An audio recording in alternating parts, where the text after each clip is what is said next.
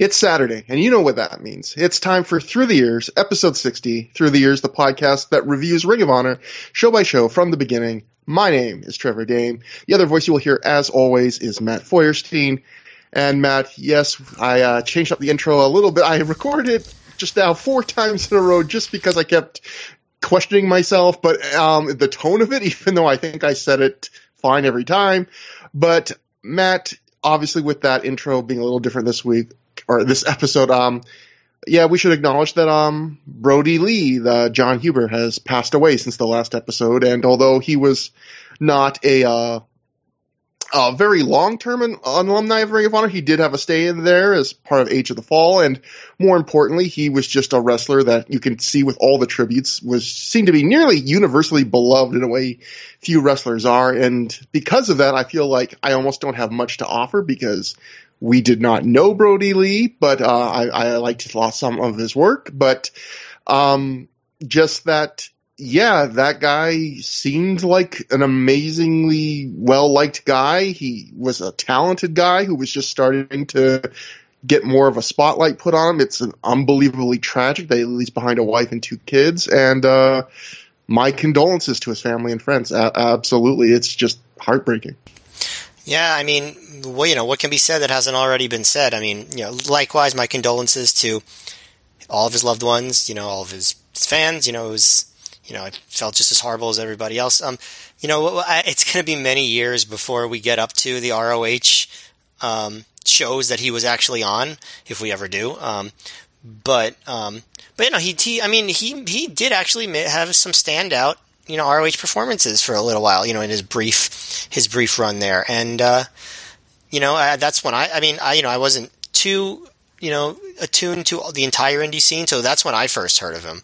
I don't know, were you familiar with him before he went to, ROH? Yeah, this was the period where I was watching a fair bit of Chikara too. Right, yeah. Probably the year or two before that. So, getting to see him there too. I mean, I remember watching, anyone that's been following the coverage of Brody's passing has seen probably a million people have retweeted that little clip from a match in Chikara with Tim Dunst where he just starts the match by putting a big running boot to his head and seems like he killed him. And, I remember I remember watching that, when I got the release of that show, and just, it's still stuck with me all these years later. Holy shit. Yeah, I remember the first time I watched that. I remember how I felt, and it's similar to how I feel now, going, holy shit. Yeah, no, he definitely made a big impression, and it's a really horrible tragedy. But I also do want to add, this is our first show of 2022. Right, because it has to, with everything that's happened, it has to have been over a year since the last time we recorded, right? It has to have been. Yeah. And of course, since the calendar has changed, everything is good now. That's the way it works. If you have a bad year, January 1st, it's instantly good. Yeah, being that this is 2022, I can confirm everything is good now. Yes, absolutely. Fantastic. I'll tell you something that's good, Matt. And that's the Pro Wrestling Only Podcast Network. We have our own feed now, Through the Years. If you look up ThROH for the spelling for Through the Years on basically any podcast app, you will find us. And if you just want just us, that is the feed. And generally our show goes up there a little bit early because Matt uploads it basically right after almost every episode, right after he edits it the night of. But the Pro Wrestling Only Network continues to put up our show, and they have a bunch of great podcasts too. And one other podcast we have to plug, Matt, something that happened between last episode and this episode, is we appeared on our friend Alan Cunahan, former guest of the show, Alan Forel's show on the Pro Wrestling Torch with our good friend and other guest of this show, Justin Shapiro. Yeah, it was a lot of fun. We both debuted on the Torch. It was great timing, and perfect week to be on the Torch.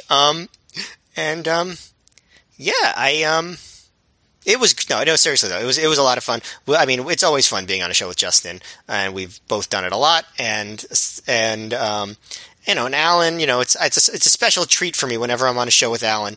He was nice enough to let me on his shows back on the Observer site back in the day, in the good old days. But now he got me onto the Torch too. He's really my meal ticket. That Alan Cunahan. So I thank him so much when he hears this in about 10 months.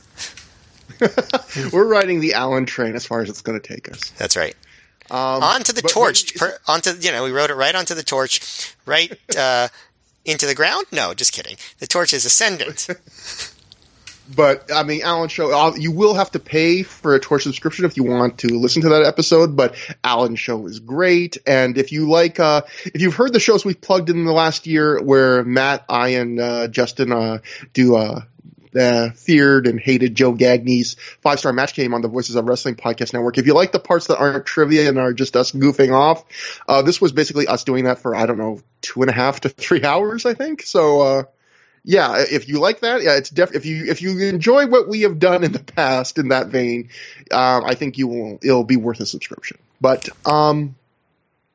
there are a couple pieces of news that between the last Ring of Honor show and this one, but the first one actually, it's something I just left out of the last episode. It was kind of edited for time and I just scanned over it. It's just a quick little note, but it's interesting to keep in mind as we watch this period of shows. It was from The Observer from the review of the last show we did. Dave writes, Austin Aries has a bad knee, but is working through it since he's getting by far the most high-profile chance of his career. So yeah, that's something to keep in mind. I forgot to mention in that last episode, I believe, but it's crazy. It's going to be interesting to kind of see his performances where apparently, he's like a lot of wrestlers, working hard during, this was a point where the spotlight was on him in a big way that it had never been before in his career. And the other quick little story was Dave also wrote in The Observer around this time, the reason the Briscoe brothers have disappeared is that Mark still hasn't recovered from his shoulder injury suffered in a motorcycle accident that aggravated a previous shoulder injury from high school football. Jay doesn't want to wrestle unless Mark does, feeling it hurts Mark.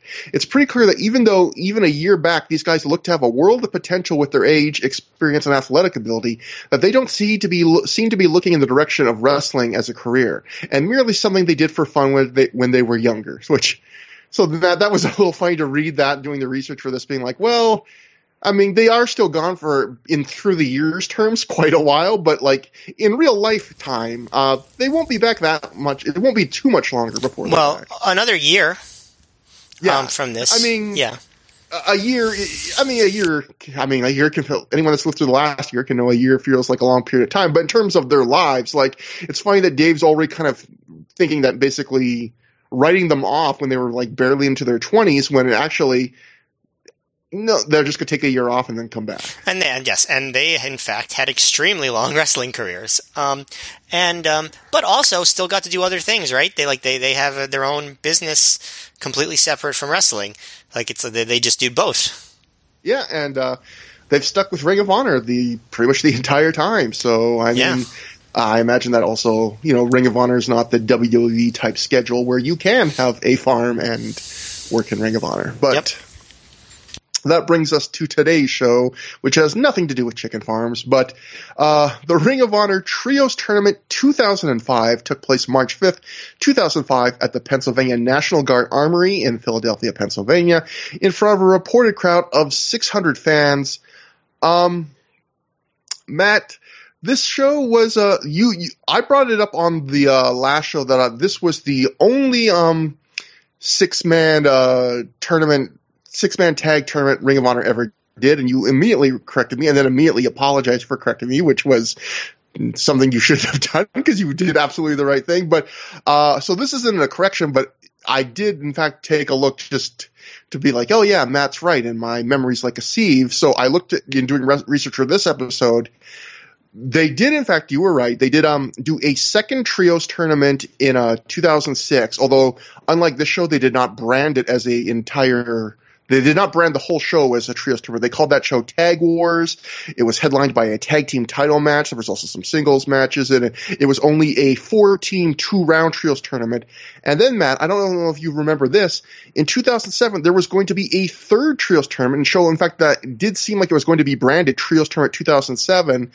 And that was an ill-fated show late in 2007 where some guys didn't make the show due to travel problems. Jack Evans and some other wrestlers got into a car accident, and that show they ended up scrapping what was going to be a 6-team, 2-round trios tournament, and instead made that turned out to be unscripted 3. They completely shuffled the card. So This is the only show that ever ended up getting branded as a trios tournament, but there was technically 2, and on the books there was supposed to be 3 of these.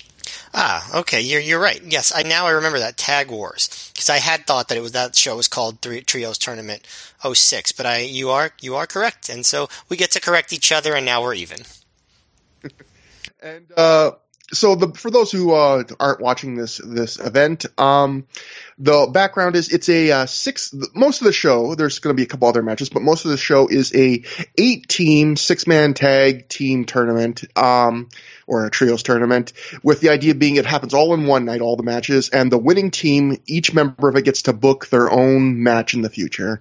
Gabe Sapolsky talked to the Torch after the show, and he kind of gave them some background to the show.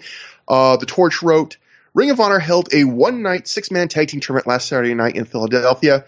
Ring of Honor promoter Gabe Sapolsky tells the Torch the concept for the show was the result of a brainstorm he had one night. Quote, actually, one night I was just thinking about all the great 6-man and tag matches we had in 2004, and it just popped into my head to try and to do the 6-man tournament as a concept show that was different than all our other shows, he said. I was very pleased with how it came out. The ring breaking, which we'll get to when that occurs on the show, the ring breaking hurt the semifinal matches, but they both still turned out to be good matches anyway. The competitive squashes in the first round were fun, and the finals and first round match with Samoa Joe's team versus Spanky's team were both great.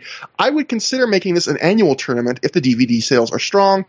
Then we'll go next, Matt, to the PW Insiders report from the show, where Mike Johnson wrote, while Ring of Honor often likes to take chances and try different things, the 6-man concept simply wasn't one that drew fans, as ticket sales were slow going into the event. The promotion most likely won't try to do the idea again in the future, although the show was paced well and held momentum from an entertainment point of view. So, I guess our thoughts on the overall show will become evident as we review the show. But Matt, the one thing I wanted to say off the bat and kind of pick your brain on this is, I don't think the idea of a trios tournament on paper is bad.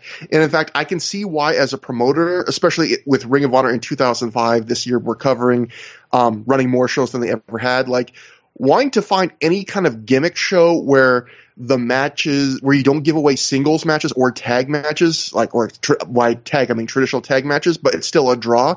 I think that's like the holy grail for any booker, like Royal Rumble or War Games or Survivor Series, yeah. Exactly. Like World War III, everyone's favorite. Battle Bowl. No, yeah, I mean, I guess that's kind of the point. Is for every Royal Rumble, there's like 2 Battle Bowls, but I feel like, bookers are, for, obvious reasons, always trying to find those shows where it's like the gimmick draws, not the matches, and you don't really give away anything. And I think this was probably an attempt to do that, and the fact that they never really were able to build a show completely around this gimmick again. Like, as I mentioned, when they do the show again in a year, it's reduced to just, instead of an 8-team tournament, it's just 4 teams, and it's just part of a larger show rather than this, where this really was not just that you look at just the matches, but how they basically put pretty much almost every great piece of talent they had access to into the tournament. This was Gabe really putting all his eggs in this basket for this show. Yeah, when you said for every Royal Rumble there was 2 Battle Bowls, I wanted to be like there were 66 Battle Bowls. But I well, I guess I did do the joke anyway. But I didn't interrupt you with it like I was going to. So, no, but this, I mean, I get what they did. I mean, Chikara, they made a pretty successful run of doing trios tournaments, didn't they?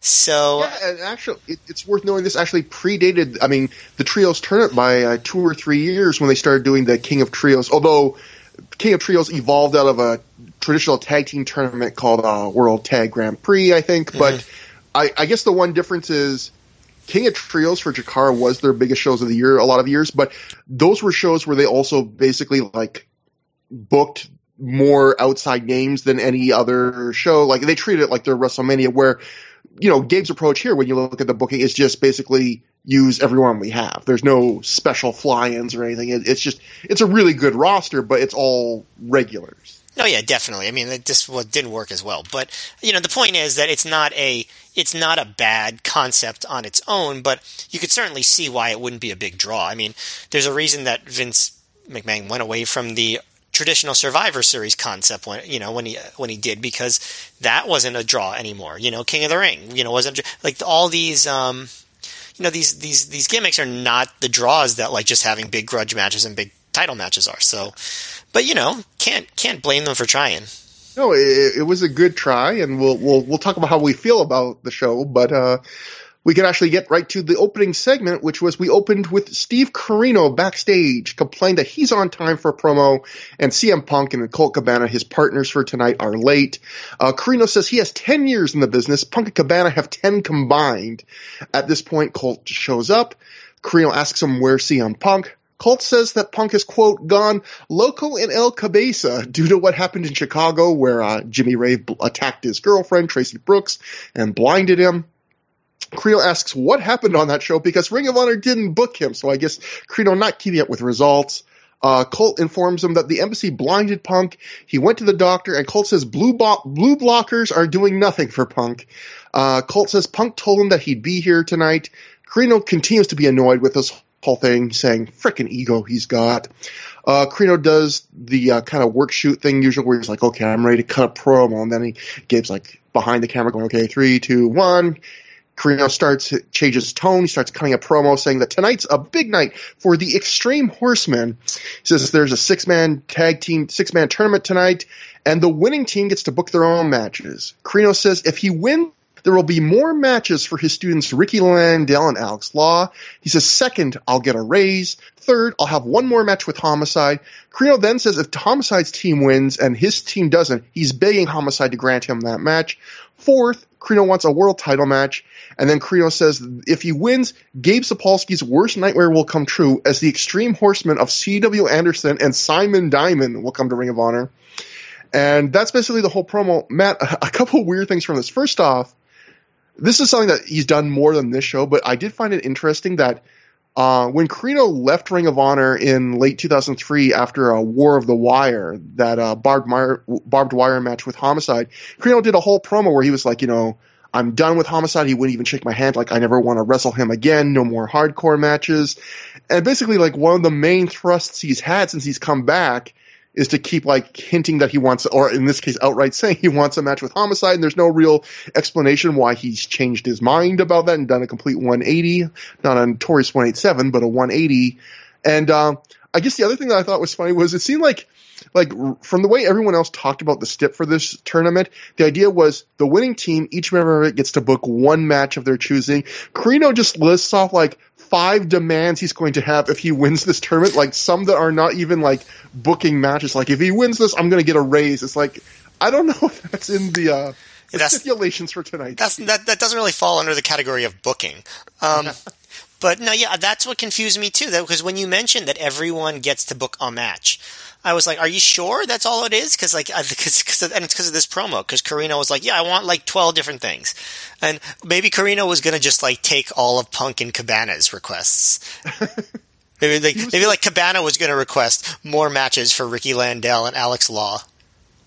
Maybe he was going to do like the classic genie thing where you wish for more wishes. He was like, okay, Gabe, the one match I want booked is me versus Alex Law, and if I win, I get 20 more requests. Like, the perfect crime. You gave me a good idea, because if we're getting to the stage of wrestling where we're booking like setting people on fire and pulling out their eye, we might as well have like genies. And like, maybe there can be a match where if you win, you get 3 wishes. Finally, a way to freshen up Money in the Bank. It's just a golden lamp hanging from a rope. But who would play the genie? Maybe Dijakovic. He seems versatile. For some reason, he seems versatile. No, they made him T-bars. That's why I thought that was funny. You can do T-bar, you can do Dijak, you can do anything then. But we go somewhere else backstage to Dunn and Marcos with their partner tonight, El Generico. And I'll note, depending on what you want to believe, you could say this is his first appearance, his second, or his third in Ring of Honor, because let's go through this. His first appearance ever in Ring of Honor was not as El Generico. It was as the Weapon of Mass Destruction. The bad one, which I thought was funny. number 2 at Final Battle 2004. Then he worked a Do or Die show in February, and that was a pre-show, so obviously didn't make the main card. So technically, if you want to play, you can say this is his debut in the sense that this is the first main card, like main DVD release he appeared at with his gimmick. It's the debut of El Generico. It is not the debut of Rami, what's his name? I don't know. Sable or Sable, something like that, or Sami Zayn, whatever you want. Man has many names. So El Generico, I should also know, is very happy, and he's wearing a Tito Santana t-shirt, which I thought was, I don't know, just amused me for some reason. Marco, let's say Rami Sebe or Sebe is, there's not a pronunciation thing on Wikipedia, but that is his name. I don't want to be disrespectful by not correcting the record, but yes. And I'm a bad Canadian because as a fellow Canadian, I should know the pronunciation to one of the best Canadian wrestlers of his generation, but I do not. So anyway, he's backstage with Dunn and Marcos. They're cutting a promo. Marcos says they're going to keep the momentum going from winning Scramble Cage, and he apologizes to the Carnage crew for knocking them out of Ring of Honor for, I think it was either 60 or 90 days by making them take the fall in that match, which was the stip. But he says, we had to do what we had to do. They go for a 3-way high five, but Generico misses. So, man, just a quick, short, goofy promo kind of continuing to build the upcoming Carnage crew, Ring Crew Express feud. It's noteworthy. The one thing I will say was... sorry. Well, I was just going to say, the one thing I thought was funny was Marco saying they're going to keep the momentum going from winning Scramble Cage, where I think the show after they won Scramble Cage, they wrestled Fast Eddie and Matt Sydal, a team that had never been together before, and lost immediately to them, and then the team immediately broke up. So, I don't know if their momentum is still as high as it was. Yeah, they don't have momentum. That's how that works. But I will say it was noteworthy how, not it's understandable, but noteworthy, how much a smaller Generico was at the time. How much, bulk he's put on since then. That's, just nothing good or bad about it. It was notable. And one thing I know, I didn't realize that, I guess you get so used to watching him in WWE, which still is to some degree the land of big guys. But later in the night when he wrestles, I was shocked at how much taller he was than everyone else in the ring. Granted, some of the guys in that, Homicide, the Ring Crew Express, not exact. Well, actually, I think Dunn's not short, but he definitely seemed taller than pretty much everyone in the ring. And yeah, maybe that's why he was hired by WWE before Kevin Steen was. He's so tall.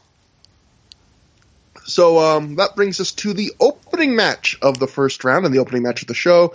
The Trios Tournament first round match, Generation Next of Austin Aries, Jack Evans, and Roderick Strong defeated Anthony Franco, Davey Andrews, and Shane Hagedorn in 1 minute, 12 seconds via a triple pin.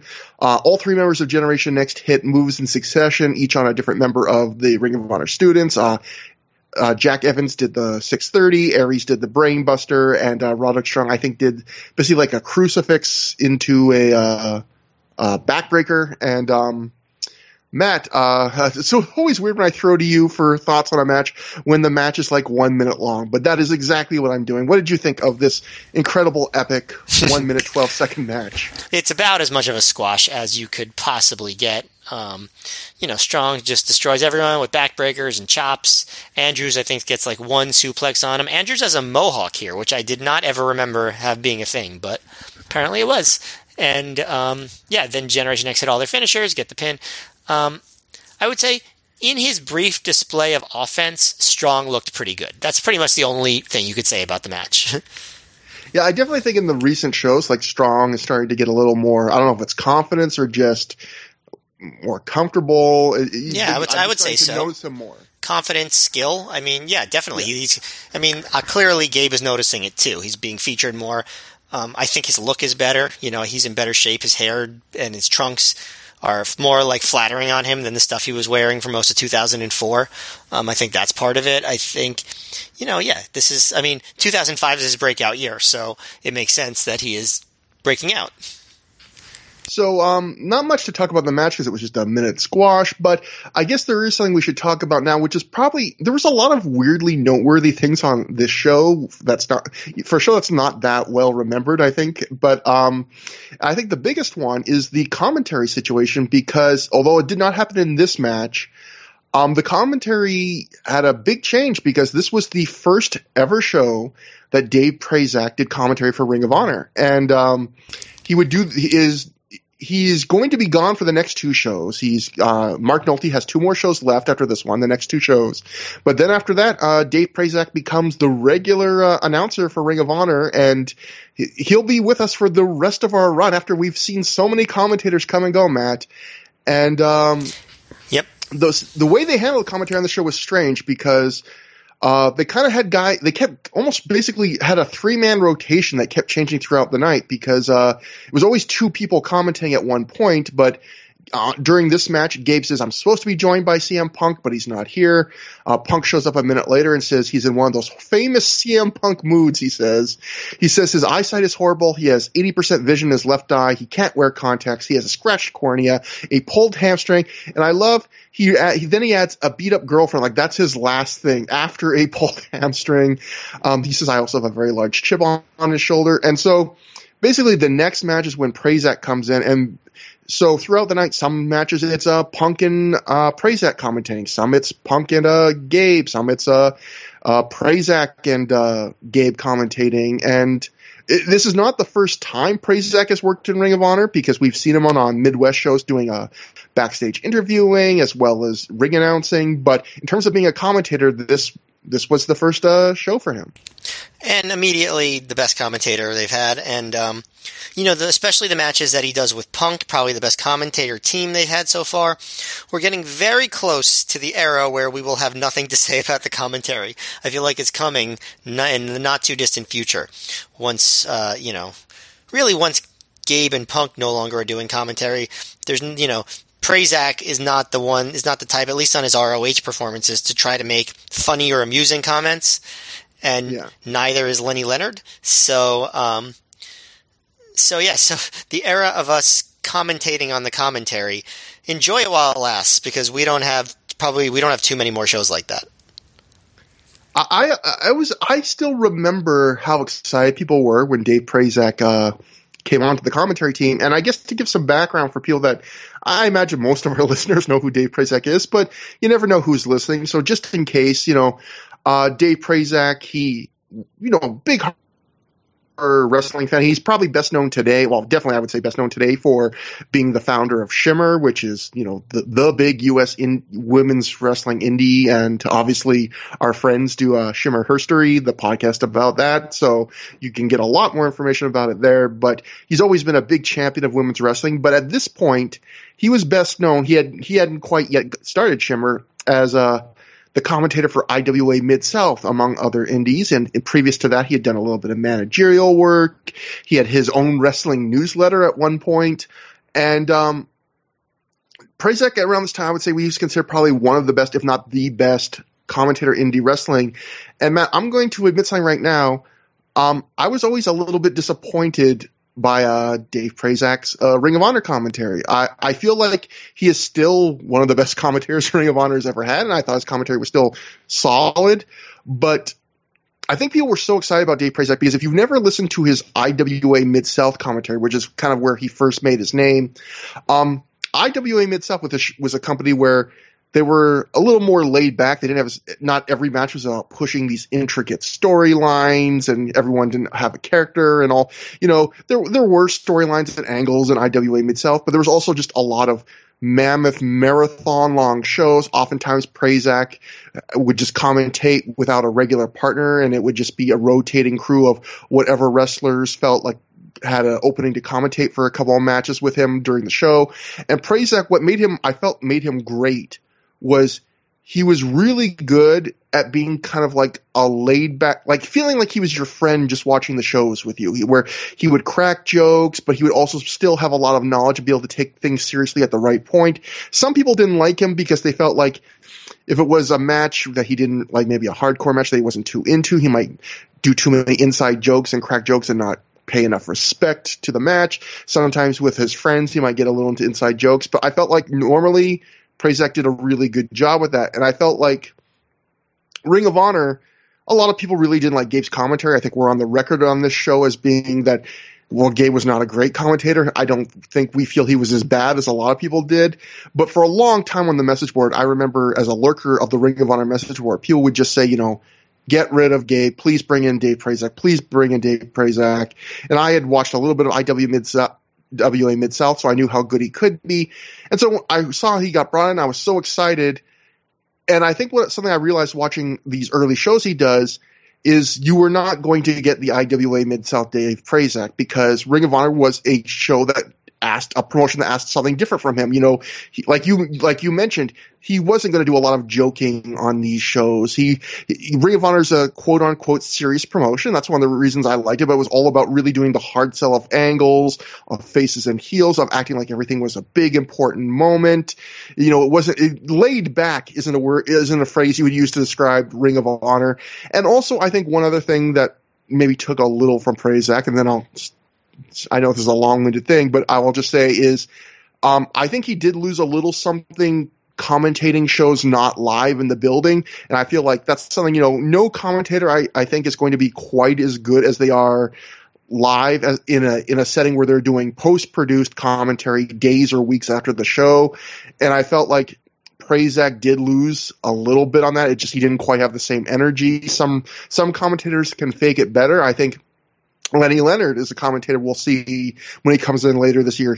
I think he does a better job of kind of adapting to that. But overall, even though that sounds really harsh, all I just said about Prazak, I would still say still one of the best commentators Ring of Honor ever had, and still a good commentator. But I do feel like anyone that's judging him just for his Ring of Honor work, you should go back and see on something like independentwrestling.tv. They have a lot of old IWA Mid-South shows.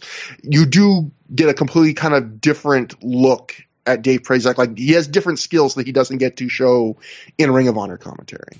Yeah, I mean, the simple way to say it is just he's much more muted on the ROH shows. Like, he's just, he's not there to be the show at all. Like, he's not there to be the entertainment, which a lot of times the commentators are there to be the entertainment. I would say, like, in some ways, like, in the old days more than now, commentators were the entertainment. Like, if you were listening to Gorilla Monsoon and Bobby Heenan, they were a large part of the entertainment. Like, you can watch, like, WrestleMania 4 and be entertained, and it's much less what's going on in the ring and much more like the interaction between Gorilla Monsoon and Jesse Ventura, right? And like, nowadays WWE commentary isn't really like that at all, right? A little AEW sometimes, but WWE really not at all, right? And ROH never, I don't think, wanted the commentary to be the entertainment, except when CM Punk was on commentary. I think he was definitely trying to be entertaining. And with ROH, you would just, like, the entertainment value for the first 3 years was just, kind of finding, like, weird and bad and like bizarre things that the commentators would say, but not super intentionally.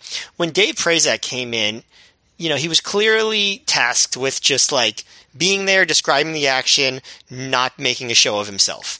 And, for a few months when he was still working with Punk and Gabe, it didn't completely take, but once he started working with Lenny Leonard, who sort of had the same MO, at least in the early years, that's what happened to ROH commentary.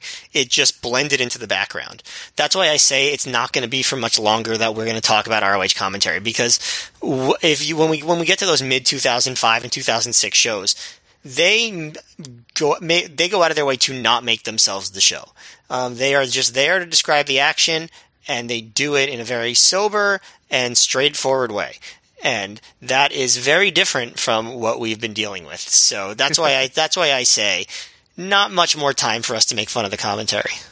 And also, I guess one more thing I would say is probably, once we get into the Lenny Leonard era, even though he takes a break at one point, but, like, it's one of the first times I feel like in Ring of Honor history where Prazak and Leonard will actually get, like, the room to be a pair of commentators for the promotion that actually gets to develop something resembling chemistry Like, because there's been so many changes in the commentary in Ring of Honor, and when guys did get the runs together, they don't always fit well together. Like, Prazak and Leonard, are two guys that are good at commentary that do, I think, eventually kind of settle into, like, a familiarity that's comfortable with each other.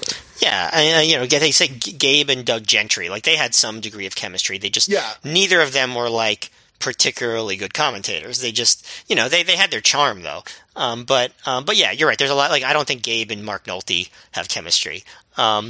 I think that they got something, but it seemed like at first they might have had chemistry, like the first show, and it seems like it went down, like they lost chemistry throughout the run. Yeah, and I think Punk and Gabe have something, just because Punk likes to mess with Gabe so much. Yeah, occasionally when Punk makes Gabe laugh, like that there's a bit of a charm to that, because he does seem like one of the few guys that can kind of like make him break occasionally, which is always a cute thing. Yeah, and of course, Donnie B and Steve Carino. No, just kidding. I love that Carino, even on his shoot interview, he was like, "Yeah, Donnie B, we didn't have chemistry." Like Carino outright says it, like just, "Yeah, we didn't work together." What can you say? Yeah, so that's that. So it's a little bit of conversation, but I do think it is kind of an important milestone in Ring of Honor history. We go to the Trios tournament, another first round match. Steve Carino and the Second City Saints of CM Punk and Colt Cabana defeated the Embassy of Jimmy Rave, Oman Tortuga, and the Weapon of Mass Destruction #3 with Prince Nana in their corner in 4:57 when Punk made Weapon of Mass Destruction #3 submit to, quote, a variation of the Anaconda Vice. I think people, if you watch this match, you will see Punk basically got him in a headlock, and the weapon tap submitted before he could do anything else with it, and then afterwards, where he continues to hold him in the hole, he's like, "Oh yeah, I gotta do the Anaconda Vice," and then starts to try and like maneuver his arm, but basically he submits to a headlock.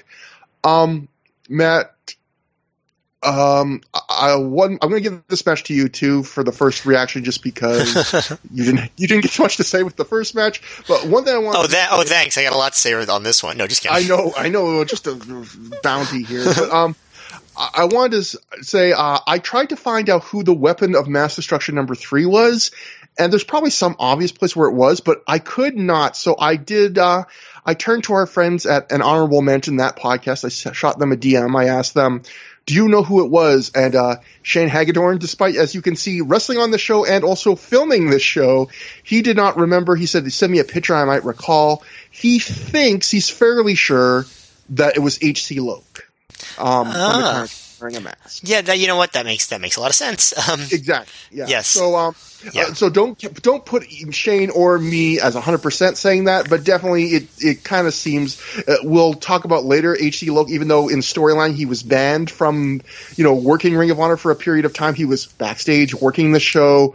So yeah, it does check out that it makes, and his body does. I mean, it's a bigger guy with a bit of a stomach. It does make sense that it could be H.C. Loke. So, yeah. Matt, now with that incredible revelation, what do you think about this 5-minute match? Well, I will say that they did have the Weapon of Mass Destruction do a lot of the work for the heel team. So it does make sense that it would be Loke, because Loke is a bit of a workhorse, and a vet of ROH. So I feel confident in that making a lot of sense. But yeah, I don't know. They did some moves. Punk Goes right after the Embassy, right as they start coming down the ramp. He attacks Jimmy Rave, which is good, because it wouldn't make sense if he just obviously Punk should be really, really pissed off at Rave after blinding him and hitting a Rave clash on his girlfriend. So they start off the right way, but like in the match, they go after Punk's leg. Punk has it all taped up. They do a couple of like Carino gets a little like a mini hot tag. He takes down all the Embassy members, does a neckbreaker DDT combo on Oman and the Weapon of Mass Destruction. Carino gets his own version of that. Basically the baby faces get a few chances to run wild. And Punk tag. Rave is always trying to run away from Punk, but Punk gets him and rams him into the corner, punches him repeatedly in the face, choking him. He's yelling, "I'm gonna fucking kill you. You understand me? You're a dead man." which, hey, that makes sense. So good job there. So nothing wrong with the match, but nothing particularly right with it. Actually, maybe I'm actually being too generous. I thought it was not a very good match. It was kind of crappy, but I liked, I did get over that Punk was trying to kill Rave. I almost don't judge the match. I almost feel like it was more of an angle than the match. Because, the whole point of this match wasn't to have an entertaining match, although they did wrestle a bit, but it was all from Punk attacking Rave as he makes the entrance to not even letting him get into the ring at first to, like you said, telling he's going to fucking kill him, choking him with his boot. This match was all just a way to further the Punk Embassy feud and show how much Punk hates Jimmy Rave. The credit I will give to Punk is for people who hate in wrestling when a heel does something bad to the face and then the next time encounter each other, they just do like a lockup or a regular high impact wrestling moves. Punk doesn't do any of that. As soon as he sees Rave make the entrance, he goes and attacks him. He throws punches. He chokes him with a boot. He screams at him, as Matt said. He treats this like you should treat somebody if you absolutely hate their guts and want to just destroy them for attacking your girlfriend and blinding you. So, but again, because of that it's kind of like, and it only lasting 5 minutes. It feels like more of an angle than them trying to give you an entertaining, really full-fledged match, which you can get away with if you have some other really good matches on a show. We'll see if they can get away with it on this show. Do you have something to say, Matt? No, I know. I was going to say, yeah, you're right. It's a bit of an angle. I will say this though. I can't think of too many ROH shows that start off with two lesser matches than the two that start, back to back. And actually, I mean, maybe I should have held that till after the next match because, that's, well, let's talk about the next match, I guess. But go ahead. Sorry. So, after the match, Punk refuses to break the Anaconda Vice until Colt Cabana steps in to get him to break it. And I guess the one other thing to mention is, the reason why we had a Weapon of Mass Destruction number 3 instead of Diablo Santiago is because you might just make the obvious assumption Diablo Santiago was hurt. Yes, he was. So it couldn't work. But we cut to backstage where Samoa Joe is standing with Bryan Danielson and Vordell Walker. That's his team for tonight. Joe talks about how winning the chance to book any match he wants would be the first step towards his goal of becoming the first ever Ring of Honor Triple Crown champ. Joe at this point cues Vordell to talk, but Danielson immediately just steps in front of him and barges in before Vordell can get a word out. Danielson says all he wants tonight is for his team and Homicide's team to meet in the second round so that he and Homicide can fight some more. At this point, Sugar Sean Price runs in and he says, Jay Lethal's been messed up really bad. You guys gotta help. All of them run down the hall. They find Jay Lethal's laying on the ground. He's got a black eye. Jay says someone hit him from behind, but he didn't get to see who. Matt, the thing I'll mention here is Jay Lethal does have a black eye, and that apparently is a legit black eye. In doing research, he apparently got a legit black eye from Homicide in an NWA New Jersey show they had done the night before. So I guess they just decided to incorporate that into the show tonight. And they did it in a clever way, and it actually does pay off in future shows, so I liked it. Yeah. I didn't like that he had a black eye. That's, but we're not in favor of black eyes through the years. But no. I want Jay Lethal's eye to be nice and healthy. Yes, exactly. Our third match in the Trios Tournament first round, the Rottweilers of Homicide, Ricky Reyes, and Rocky Romero, with Julius Smokes in their corner, defeated El Generico and the Ring Crew Express of Don Marcos in 8 minutes, 45 seconds, when Homicide pins El Generico after hitting a lariat. So the interesting thing in the booking of this was originally Ring of Honor even announced on their website that it was going to be the Carnage Crew of Logan DeVito and BJ Whitmer versus the Rottweilers, but the whole idea was since the Carnage Crew was out of Ring of Honor for 90 days for taking the fall in the Scramble Cage match that the Ring Crew Express won, they couldn't be booked, and it is a nice little booking thing. They got replaced by the guys that beat them and got them sent out of Ring of Honor for 90 days, Donna Marcos and El Generico. Well, that doesn't explain Whitmer, though. No, I'm just yeah, exactly. Yeah. You don't have to know where BJ Whitmer's whereabouts was on this night. It's okay. God damn it, man, I should have researched more.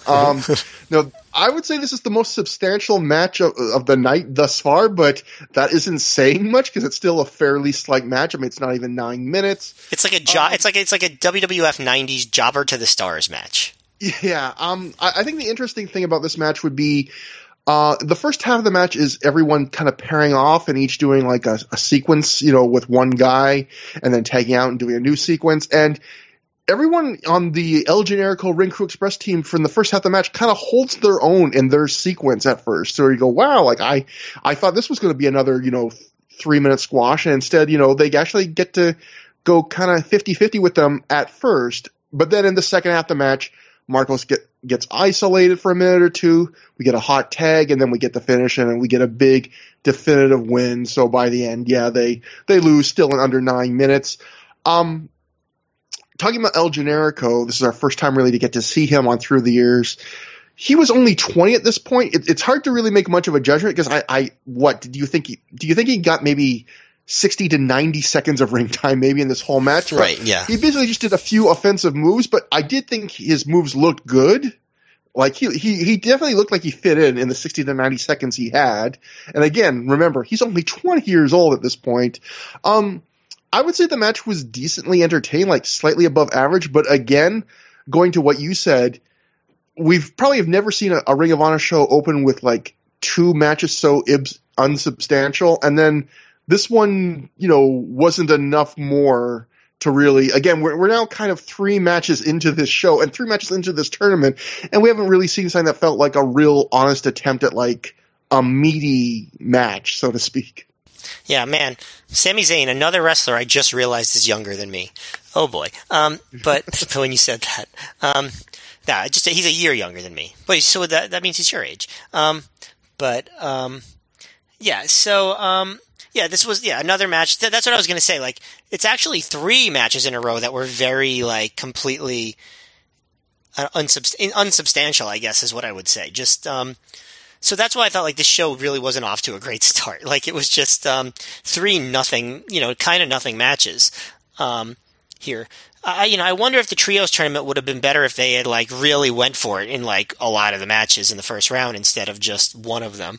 But yeah, so one of the most noteworthy things, honestly, in the match was Gabe calling Dunn by his full name. At one point, he calls him Kevin Dunn. He did. He did that right. I forgot that. Yeah. Is his name Kevin Dunn? Is it the Kevin Dunn? No, just kidding. Maybe it's Devin. Maybe it's Devin Dunn. I think it's Kevin. I'll look it up. But do you think? I think that is. If so, do you think that's why he was just done? Like, although I guess he didn't ever said Marcos's full name either, for that matter. Yeah, I think maybe the only thing I could think of is that because they were trying to do a little more with the Ring Crew Express at this point, that maybe they were going to decide to make them like full people, like do an opposite Vince McMahon, where they're like, we want to get this guy over, so we're going to give him a first name instead of taking it away.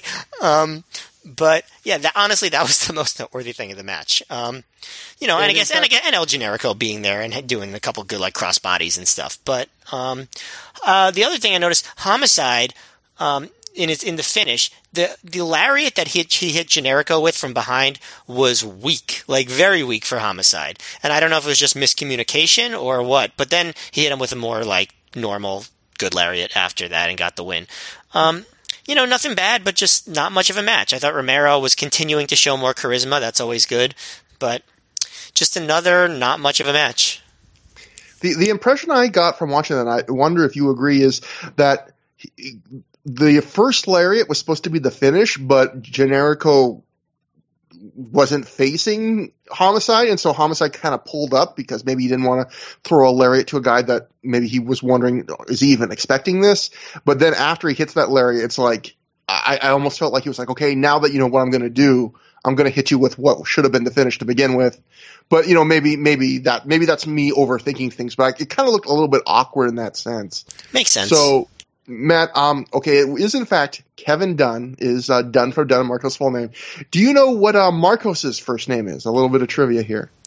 I was trying to think if there was like a famous wrestling figure whose last name was also Marcos and give him that name, but no, and I would just be a video game character, Nintendo character, Samus Marcos, Link Marcos, Kirby Marcos. Oh, nice! It's a good name. Yes, Kirby Marcos and Kevin Dunn. So that is, in fact, their full names.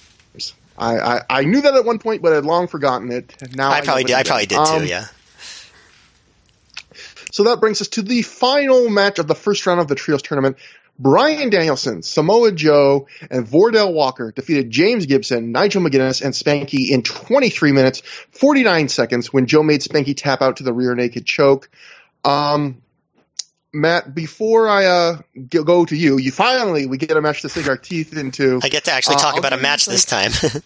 Yeah, I'll give you some thoughts about what some other people thought about the match and see you can compare and contrast how you feel. First off, going back to Gabe Sapolsky from his comments to the Torch on the show, he said, regarding the six-man tag main event with Samoa Joe, Spanky, James Gibson, and American Dragon, and by the way, that is not the main event, Torch, Gabe says, this was the standout match of the tournament, and it was just great stuff. Samoa Joe and Bryan Danielson are among the elite workers right now and true stars in Ring of Honor. James Gibson is so good and is a huge addition to the Ring of Honor roster and someone I see as a main eventer for us for as long as he wants to be in Ring of Honor. Spanky is an invaluable addition and is back to being motivated the way he was in 2002 before WWE killed his spirit. So it is great to have him back. Nigel McGuinness is truly breaking out to the next level, and Vordell Walker is the best prospect in wrestling right now. You put these six in the same match, and you can't go wrong. And then we'll go quickly to The Observer, which is clearly just repeating things that Gabe said, because this sounds very similar. Dave wrote, best match was said to be Joe and Danielson and Walker's first round win over Spanky and James Gibson and Nigel McGuinness. With all the recent WWE signings, Dave writes, it's kind of amazing that Nigel McGuinness, who is tall, has a good physique, and can work great, fell through the cracks. Gibson has been said to have been super impressive. Not that he does anything spectacular, but everything he does is good. And Spanky is getting back to his old form before WWE beat his love for the business out of him. So I think Dave is just telling everyone at this point, yeah, WWE beat Spanky's love for the business out of him. But Matt, what did you think? Do you think maybe, I don't know if this gives away, I mean, whatever, it's not a spoiler. You're going to hear the whole rest of the podcast if you're listening. But no, they're going to stop listening if they find out now. I mean, do you think this was the best match of the tournament? Yes. Easy yes for me. But yeah, I'll talk about the match. It was, you know, they really went for it, like, which I appreciated. I don't think there was any other match in the tournament, and possibly some of that was because of the ring breaking in the next match, but I don't think there was any match in the tournament where they like went for it as much as they did in this match. Like, really just decided we're going to have a really good match, and they did. When Spanky's music hit, someone in the crowd yells very audibly, "Best song ever!" Like, it's a good song. I mean, I like it, but, you know, I don't know. There was the obligatory SmackDown sucks chant, which I guess you have to have whenever James Gibson and or Spanky is there. But my favorite part, honestly, as good as the match was, my favorite part was at the beginning when Dave Prazak is like, "I'm in the booth because Jimmy Bauer had to use the bathroom." I was like, what? I couldn't come up with a better excuse. I don't know if that was like a prank or what, but like maybe he really did. Maybe he was like, he had the runs, and Prazak was just like, I'm gonna say that. It happens. You know what happens to people. I mean, it does. But has that ever happened? Can you remember of an instance where that's ever happened in a live wrestling show? Where someone had to like leave the booth to take a shit? Yeah, exactly. I mean, as a Vancouver Canucks hockey fan, there was once a playoff game where our star goalie, Roberto Luongo, did not come out for overtime, and everyone was like, oh god, he's gotten hurt. And then he came out like minutes later, and it was like, no, he had like diarrhea. He had to go to the bathroom. Well, I think what happens to wrestlers, based on urban legends, I think they just shit their pants. Or go under the ring. All of Andre the Giant's career is just stories about that. But it's remarkably, I cannot think of a moment where that's happened to an announcer in any capacity. It's crazy to think, but maybe people just don't eat until after the show just because they're afraid that might happen. Or maybe people in wrestling just happen to have really, you know, good regular bowel movements. Anyway, we've been on this too long. But Punk and Prazak are on commentary, which to me is, like, it's probably the best ROH commentary team they've had up until this point. Like, they have good chemistry even when Prazak's not being, like, full Prazak. You know, Prazak is still doing a good, like, professional job of calling the match. Punk is good. He's entertaining. You know, he was good when he was at commentary on WWE also. I think they would probably, if a company could get him back, even if it was just to do commentary, I feel like they'd benefit from it. Now, I mean, even if he doesn't want to wrestle. But anyway, we get some cool stuff. These cool, they do a lot of these pair-offs. Early on, we get Gibson versus Danielson, and the crowd is really into it. Danielson, for the record, is back to wearing his maroon trunks and boots instead of the black trunks and the kick pads. I guess that kind of indicates that he's not gonna do that style in this match with the kicking and stuff. Mm. But Punk is talking about how, oh god, another commentary moment that I forgot about.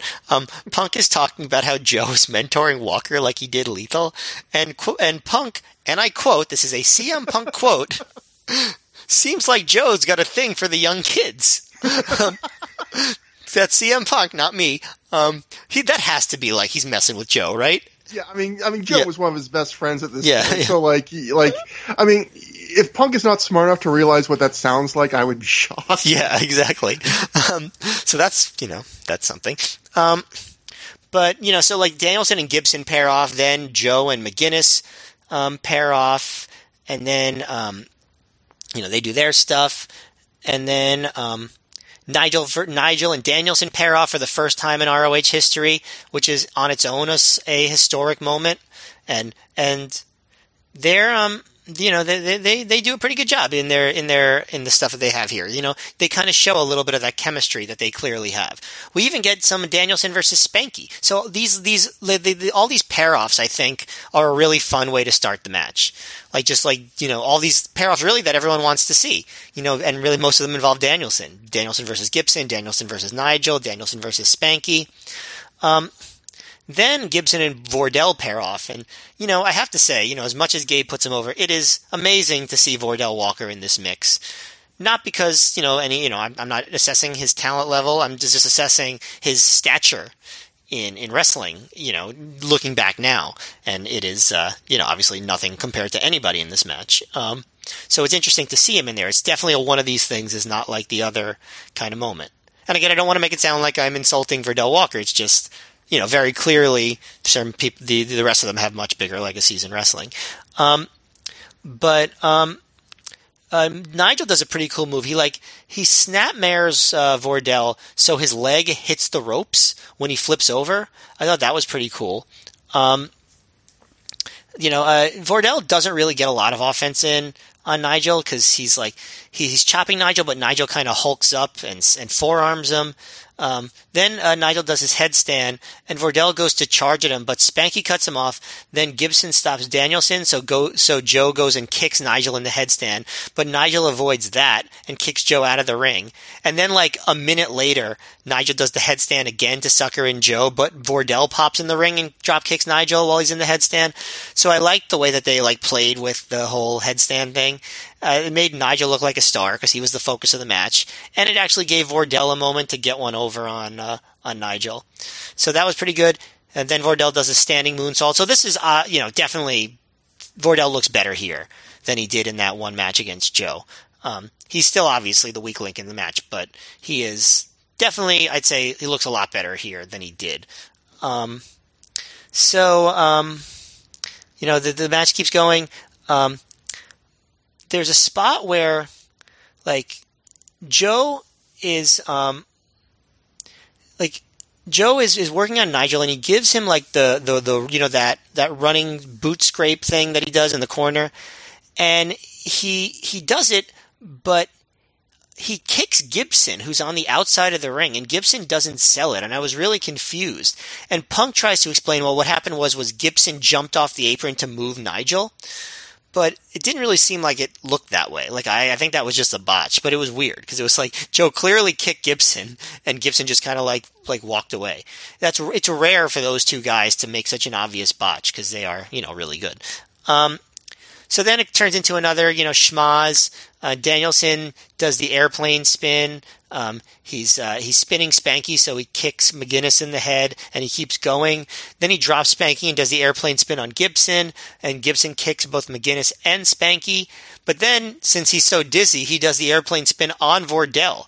So they even got some comedy in the match. The best part is when he tries to do one on Joe, but Joe is too heavy, and Danielson keeps trying. And so then Danielson stops, stands up, looks at Joe, and then just falls over on his back. And it gets like genuine laughs from the crowd. And the best part is Joe's reaction, like when Danielson's trying to lift him up, like he just stands there like with no expression, like, God damn, like just what are you doing, buddy? Like, I didn't mind the comedy in a match like this. It's a first round match. The crowd loved it. I thought it was fantastic. I really liked that. So then we get Joe actually chasing Spanky around the ring, and Spanky pulls Mary Kate, the photographer, the one who found the Tom McGee versus Bret Hart match, in the way, like very very like Macho Man with Elizabeth style, like just pulling her in front of him, and so that was a cute roughly too. Yeah, it wasn't like he's hurting her, but I was surprised, like kind of rough pulling her. I thought. Wow. Yeah, no, you're right. Like that's. I mean, I maybe they knew they were going to do that. I don't know. Yeah, maybe. Who knows? Yeah. But so Vordell has a pretty cool spot where he holds Spanky up like in a wheelbarrow position, and while he's in that position, he kicks him in the chest and then hits the Ocean Cyclone suplex. I don't think Vordell looked bad here at all. Joe's working over Spanky. Spanky does the surfboard. I mean, Danielson does a surfboard on Spanky, while Joe and Vordell knock Spanky's teammates off the apron, but Gibson does get in to break it up. Spanky actually hits a flatliner on Danielson and gets the hot tag to Gibson, and Gibson is just like so into this hot tag. He's just doing all the big moves, the suplexes on Vordell. At that point, I kind of lose track of who the legal man is on Joe's team. But they do a bunch of big spots. Danielson whips Gibson, but Gibson just dives through the ropes to tope Joe. Then Danielson goes to run the ropes, but Nigel pulls it down, so Danielson falls outside of the ring. Gibson then goes for a top rope drop kick, but he kind of slips, so he lands a standing drop kick instead. Vordell hits an over-the-head belly-to-belly and a cabrata, but Gibson goes for the choke, and Joe cuts him off. Vordell comes in the ring, gets a German suplex on Gibson for 2. So I guess at that point I'm like, I guess Vordell is legal. I don't know, because he tagged in Danielson. Then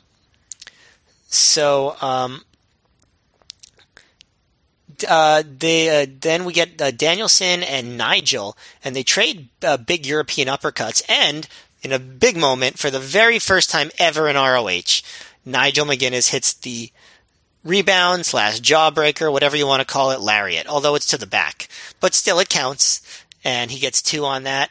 And I actually say the first time he ever did it, it's pretty good move, even then. Like, it looked good.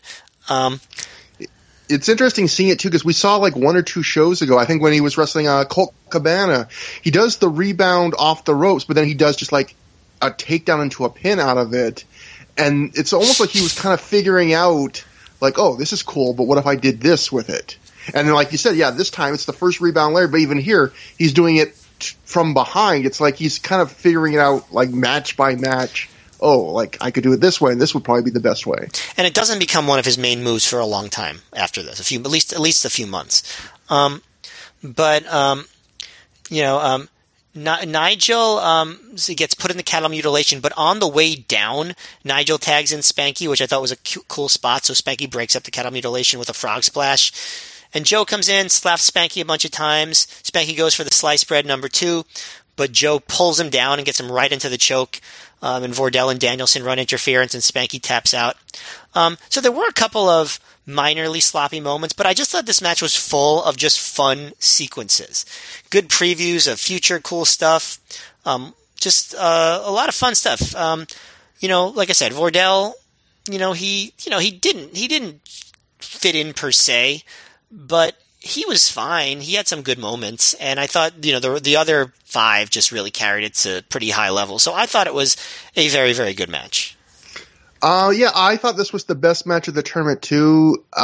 If I had to give it like a rating, I would probably give it like 3.5 to 3 3/4, like right around there. Which fair. My hat, what I feel about the rest of the tournament, if that's my match of the tournament. But I mean, it's a very good, pretty darn good match. And yeah, I just think it's so much. I just think it's so much fun. Like that. That's what I really, Oh yeah, it's.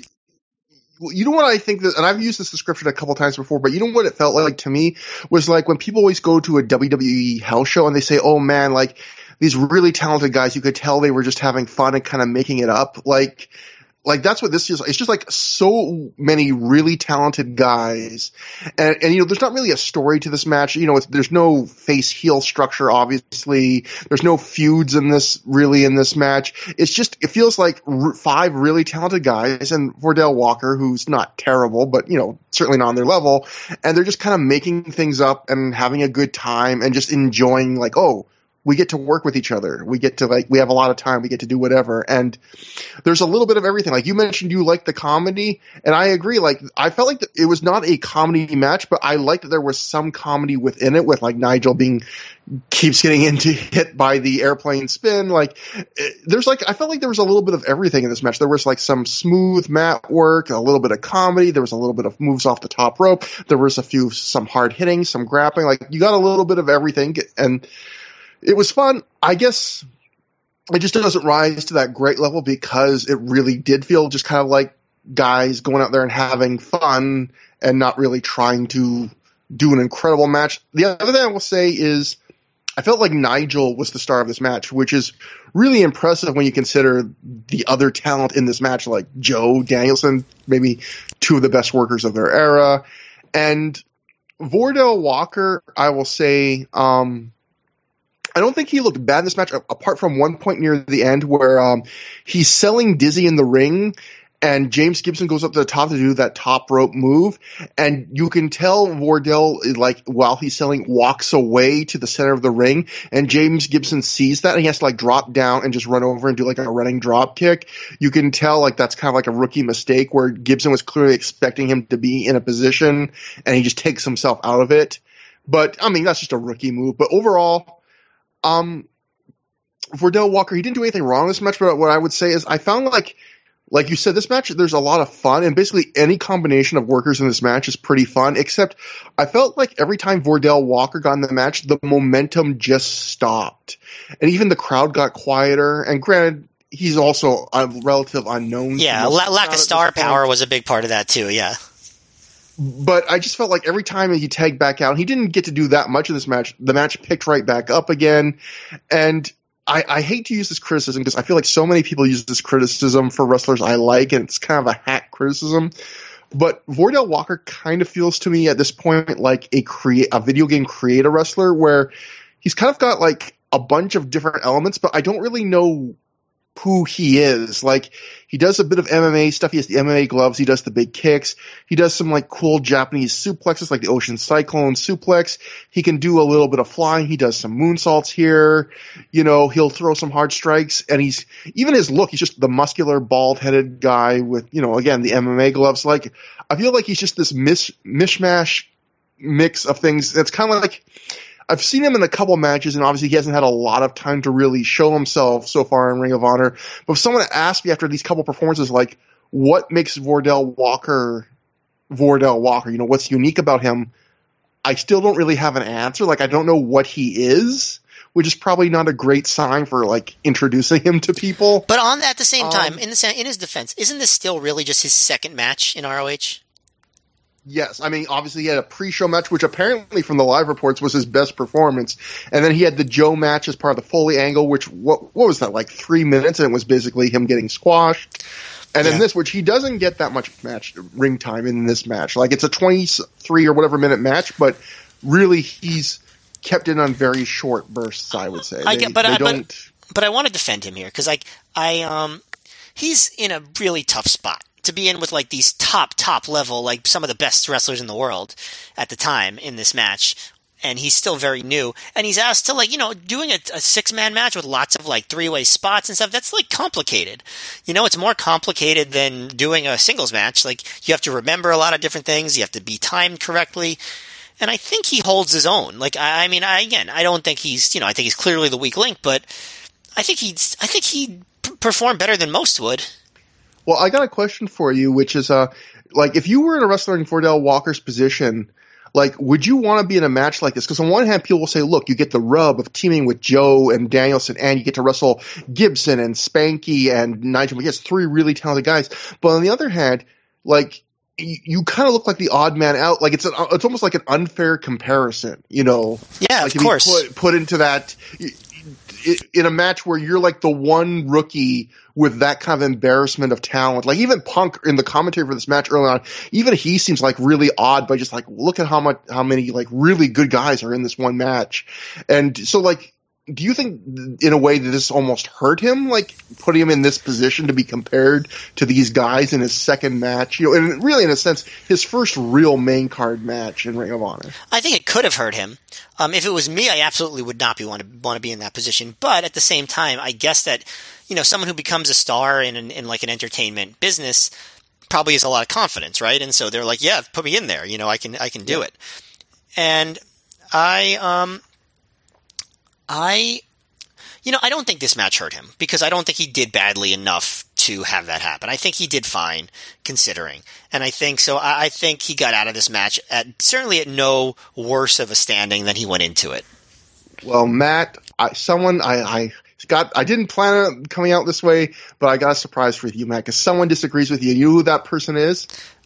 Wardell Walker. I have an interview quote. I was going to say Kirby Marcos, but okay.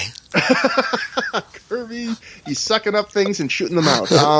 No, so interview with Wardell Walker did an interview with Alan Wojcik, I think. I probably butchered that last name. I apologize for that. Alan in this interview asks Wardell, on March 5th, 2005, you were part of the Trios tournament with Samoa Joe and American Dragon as your partners. Please talk about working against James Gibson, Spanky, and Nigel McGuinness. And Wardell's answer I thought was interesting. I just answered, the first match in the 6-man was really difficult for me. I didn't feel like I clicked with the first group of guys like the second group I wrestled against. Maybe on a different night I would have had a better showing against Gibson, Spanky, and McGuinness. Nothing against those three. I just had an off moment. Now, I'm probably not as high on his performance in this match as you are. Not that you are like crazy over the top. But at the same time, I also am probably not as negative on as Wardell seems to be because he didn't do anything really wrong in this match. So I'm kind of surprised that he outright says like, I had an off moment, I didn't click because I don't think he looked that bad. In fact, the biggest botch that I noticed involved Joe and James Gibson. So, you know. Yeah, in fact, I would say Gibson had an off night, even though he was still pretty good. But for a guy that's like always, like I think his best aspect is how he's just such a crisp professional. Like he had a couple of drop kicks that didn't quite hit. He had this weird Joe spot you talked about. Like this was, of the 3 matches we've seen him in so far in Ring of Honor, this was easily I would say his worst performance. Not that, again, it was bad, but if anyone had an off night, yeah, like you said, it was probably Gibson. And anyway, the only other thing I want to mention in the match is there's at one point in this match where Nigel McGuinness takes a drop toe hold for Samoa Joe, and instead of dropping like right to his like stomach and face, like a face first bump, like everyone does, he instead just like falls right on his knee, which I actually thought was a really cool way to take a drop toe hold. And I don't know if I've ever seen too many guys do it that way, but I thought it was a cool little spot. And again, I think Nigel continues like, he is really, really good. Like you can really see every match, like especially in this match, you could tell he kind of rose to the occasion where he was like, I'm working really good guys and I'm going to be just as good, or in my opinion, like better in this match than everyone else in this match. Yeah, I remember the first ROH show I went to, which was a few months after this.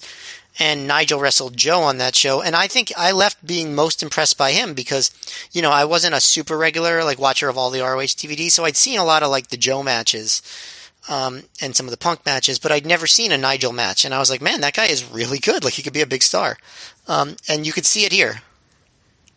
And it's funny because we've now read multiple quotes from The Observer, and this is early 2005 before Nigel's really broken through to even be a main eventer on the indies. And this isn't, you know, not just this episode, but there was another episode where Dave wrote, like, I can't believe Nigel hasn't been signed by WWE yet. Like, already this early on in his career, you know, people were like, this guy seems to check every box they would want. And why don't they sign him? I guess that was kind of, in some ways, sadly, that was the kind of the story of his career, which was, why haven't they signed this guy? We still don't know the answer to that question, do we? Yeah, I mean, it's a sad story, but yeah, he's one of those many guys where if he had come up today, he'd be signed at this point. Like if Ring of Honor was working like the way it is at the time we're covering it into 2021, like Nigel would be signed by NXT already by this point. Like we would never see the next 2 or 3 years of Nigel. Right. So after the match, everyone's shaking hands, and Trent Acid walks to the ring to boos from the crowd.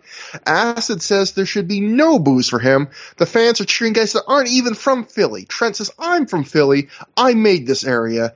He reminds us that he quit Ring of Honor recently, and because of that, he can come back whenever he wants because he's that good. I didn't know that's how quitting things work, that you can then just show up anywhere, anytime you want. But Rockin' Rebel at this point comes to the ring to try and calm Trent down.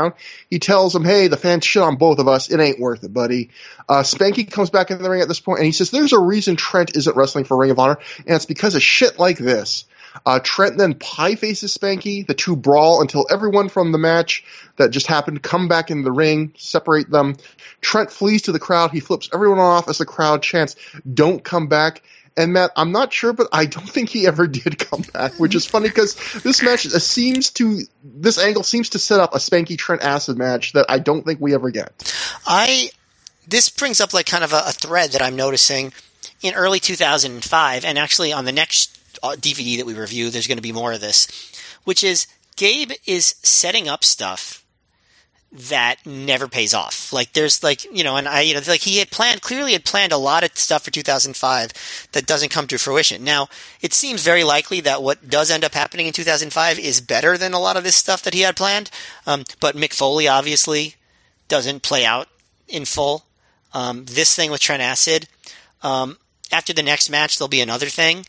And then there's another thing on Back to Basics, the show the week after this. So it's just interesting to see. Like, I don't remember that so much in ROH of just like a lot of like kicking off of angles that never really reach a conclusion. Yeah, and I probably should have done more research, but there's only so many hours in the day. I don't know what happened. I don't know what the story behind this Trent Acid thing is. On the surface, it feels like something Gabe was doing with other workers at this time, like with Matt Stryker, which was when a guy's push wasn't working out, he would kind of demote them, but still book them only in their area. Because we very briefly had the Matt Stryker run, which I don't think is over yet, where like when they worked Dayton, they would still book Matt Stryker, but they wouldn't book him anywhere else because they'd have to pay transportation or whatever. And I feel like this is kind of setting up that Trent Acid would just work Philly shows, but again, I don't think he even does that after this. So yeah, I don't know what happened, but it's just interesting because there's a few examples of this going on at the same time. Yeah, and I'm interested to hear your thoughts on those too, especially because I forget the one you're referencing on Back to Basics, because again, my memory is terrible. So I'll be interested in seeing what happens there that doesn't go somewhere. Yeah, you'll be very amused when you see it. PW Insider wrote from the live notes, at this point in the show, Allison Danger came to the ring to cut a promo, stating that the prophecy would never die and would rise again. She was holding a photo of Christopher Daniels, and Mike Johnson writes, she was good going back and forth with some ringside fans. This did not make the home release. I feel like there were multiple shows I think we've covered where she did this between matches and it didn't make the home release. That was just something they were doing for the live crowds, I guess, where she would just between matches scream that, Prophecy was going to come back, blah, blah, blah. And I assume this means that she was Ring of Honor probably knew by this point that Daniels was coming back eventually, because if she's coming out holding photos of Christopher Daniels and stuff, she's, you're teasing something at this point. Next up, in a trios tournament semifinal match, the first of two of these, Generation Next of Austin Aries, Jack Evans, and Roderick Strong defeated Steve Corino and the Second City Saints of CM Punk and Colt Cabana. And 14 minutes, 48 seconds when Jack Evans pinned CM Punk after he hit the Ode to the Bulldogs. Matt, I know you placed a request. You wanted to read this, and I couldn't think of a better person to read this, so to give a little background. What is that supposed to mean? I just want to hear you say these names, Matt. Before the next match, Steve Corino's personal ring announcer, Brian Regal, goes to do the ring introductions, but Colt Cabana steps in. Colt says that in honor of Corino and the trios tournament, he has a list he'd like Regal to read of people Colt would like to have a three-way with. Matt, if I had known that you were going to read this, I would have not spent the time transcribing every one of these names myself as well. Thank God, though. Matt, take it away. It is a long scroll of names. Yeah, man, it's a long list. Dude, I was just looking at him like, wow, he wants to have a three-way with so many people. You know, it's interesting to see who, like, they booed and stuff back then, because I bet a lot of them, like, would not get booed in 2021 from a wrestling audience. Like, for instance, he starts by Britney Spears and Christina Aguilera. Then he says Madonna and Cher, which get a lot of boos. And I don't think people would boo Madonna and Cher now. Would you boo Madonna and Cher? I wouldn't. No, look, I think it would be cool to have sex with Cher right now. Take that for what you will. I wouldn't say no, Matt. Notice that you left out Madonna.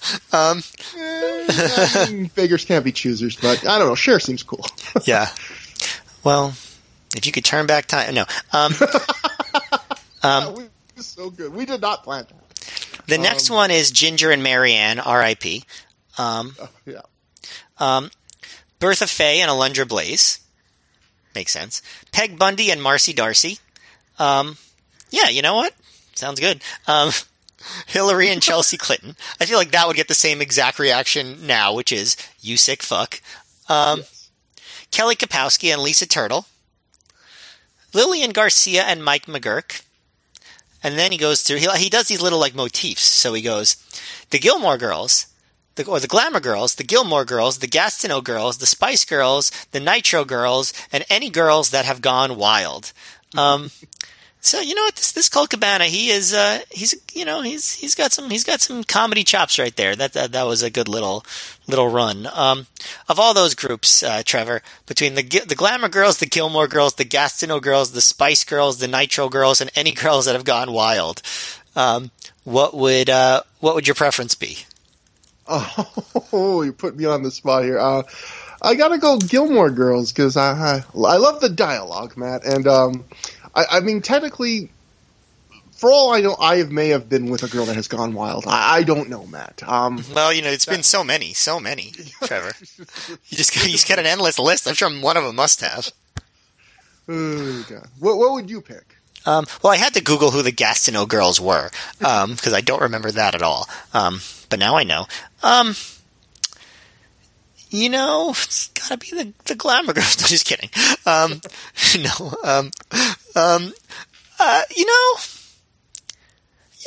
have a soft spot for the Spice Girls. Is that a disappointing answer? No, I was going to say, in a sense, isn't that like the best value because you're getting like the most girls? Well, it's a three-way, so I feel like you got to pick two of them. Oh, yeah, you're right. Huh. Or really, they have to pick you. And they wouldn't.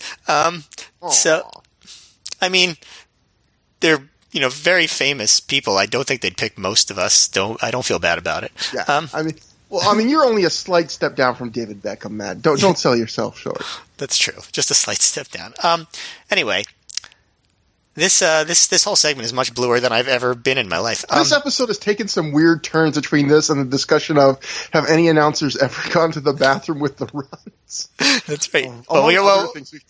Well, actually, we've had that confirmed that one of them did on the show. All right, so continuing, we got Jumping Bomb Angels, Charlie's Angels. But is it the 70s Charlie's Angels or is it the 2000s Charlie's Angels? I guess they're both pretty good. The Olsen Twins, that's a hack answer. You got to admit, that's hack.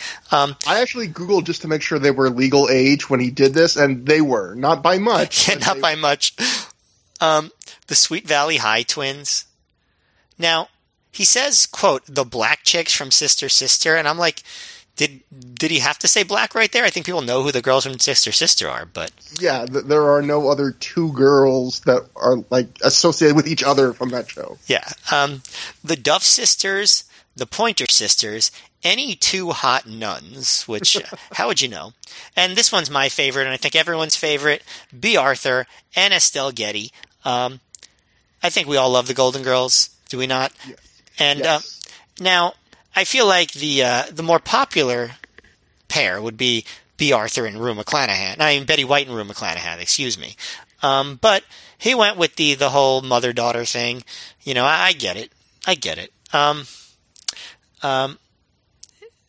Suzanne Summers, Circa Three's Company, and Suzanne Summers, Circa Step by Step, which is even more problematic probably than the mother-daughter thing. Somebody being in a threesome with themselves. Isn't that just masturbation then?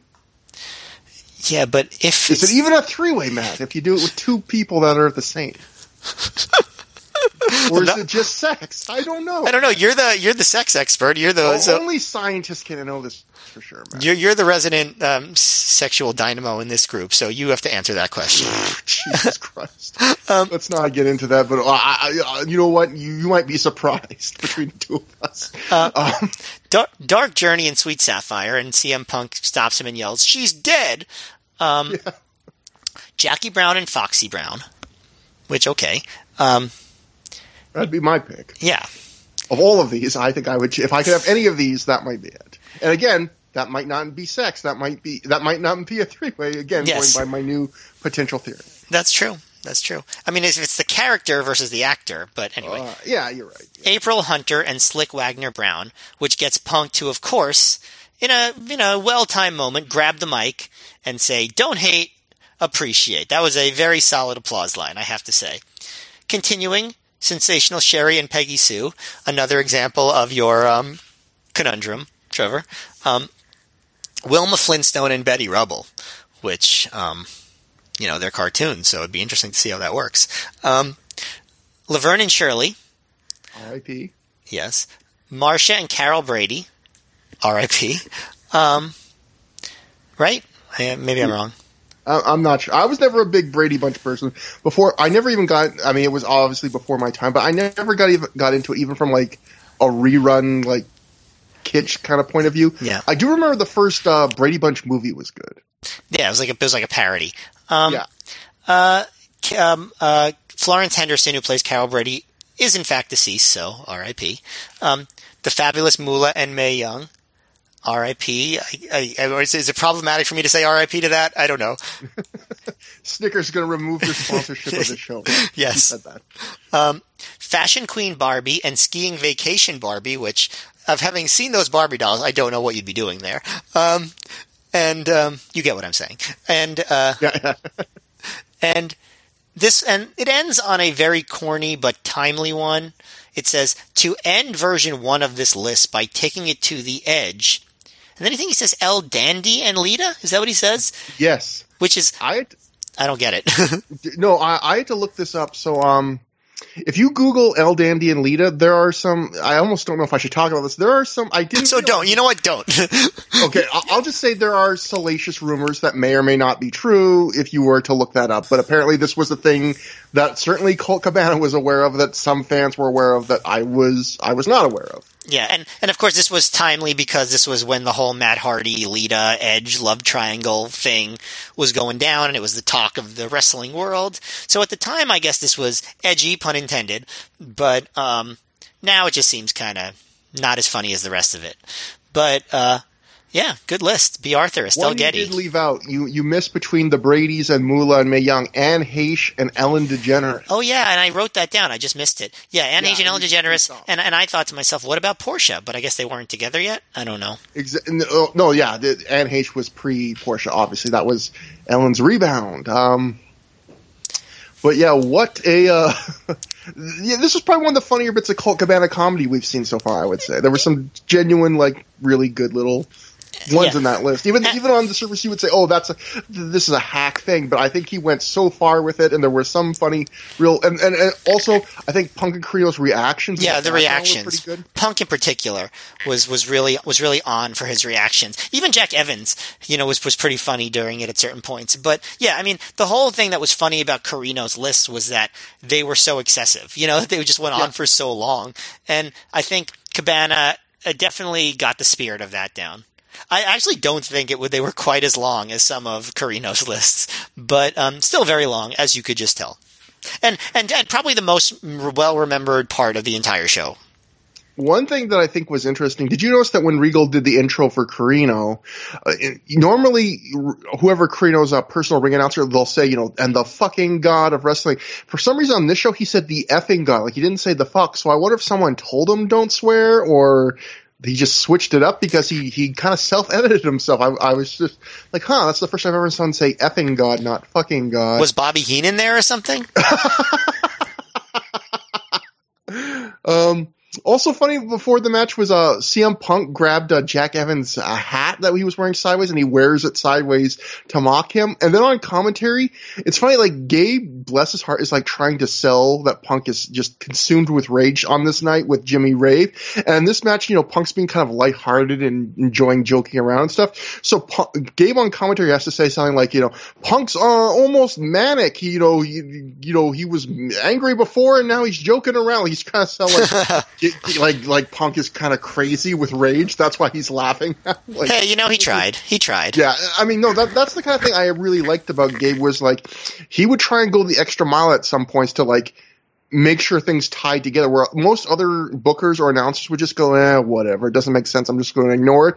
He was like trying his best to try and like justify it. Like this is why Punk is laughing when the last match he was like telling a guy he was going to murder them for real.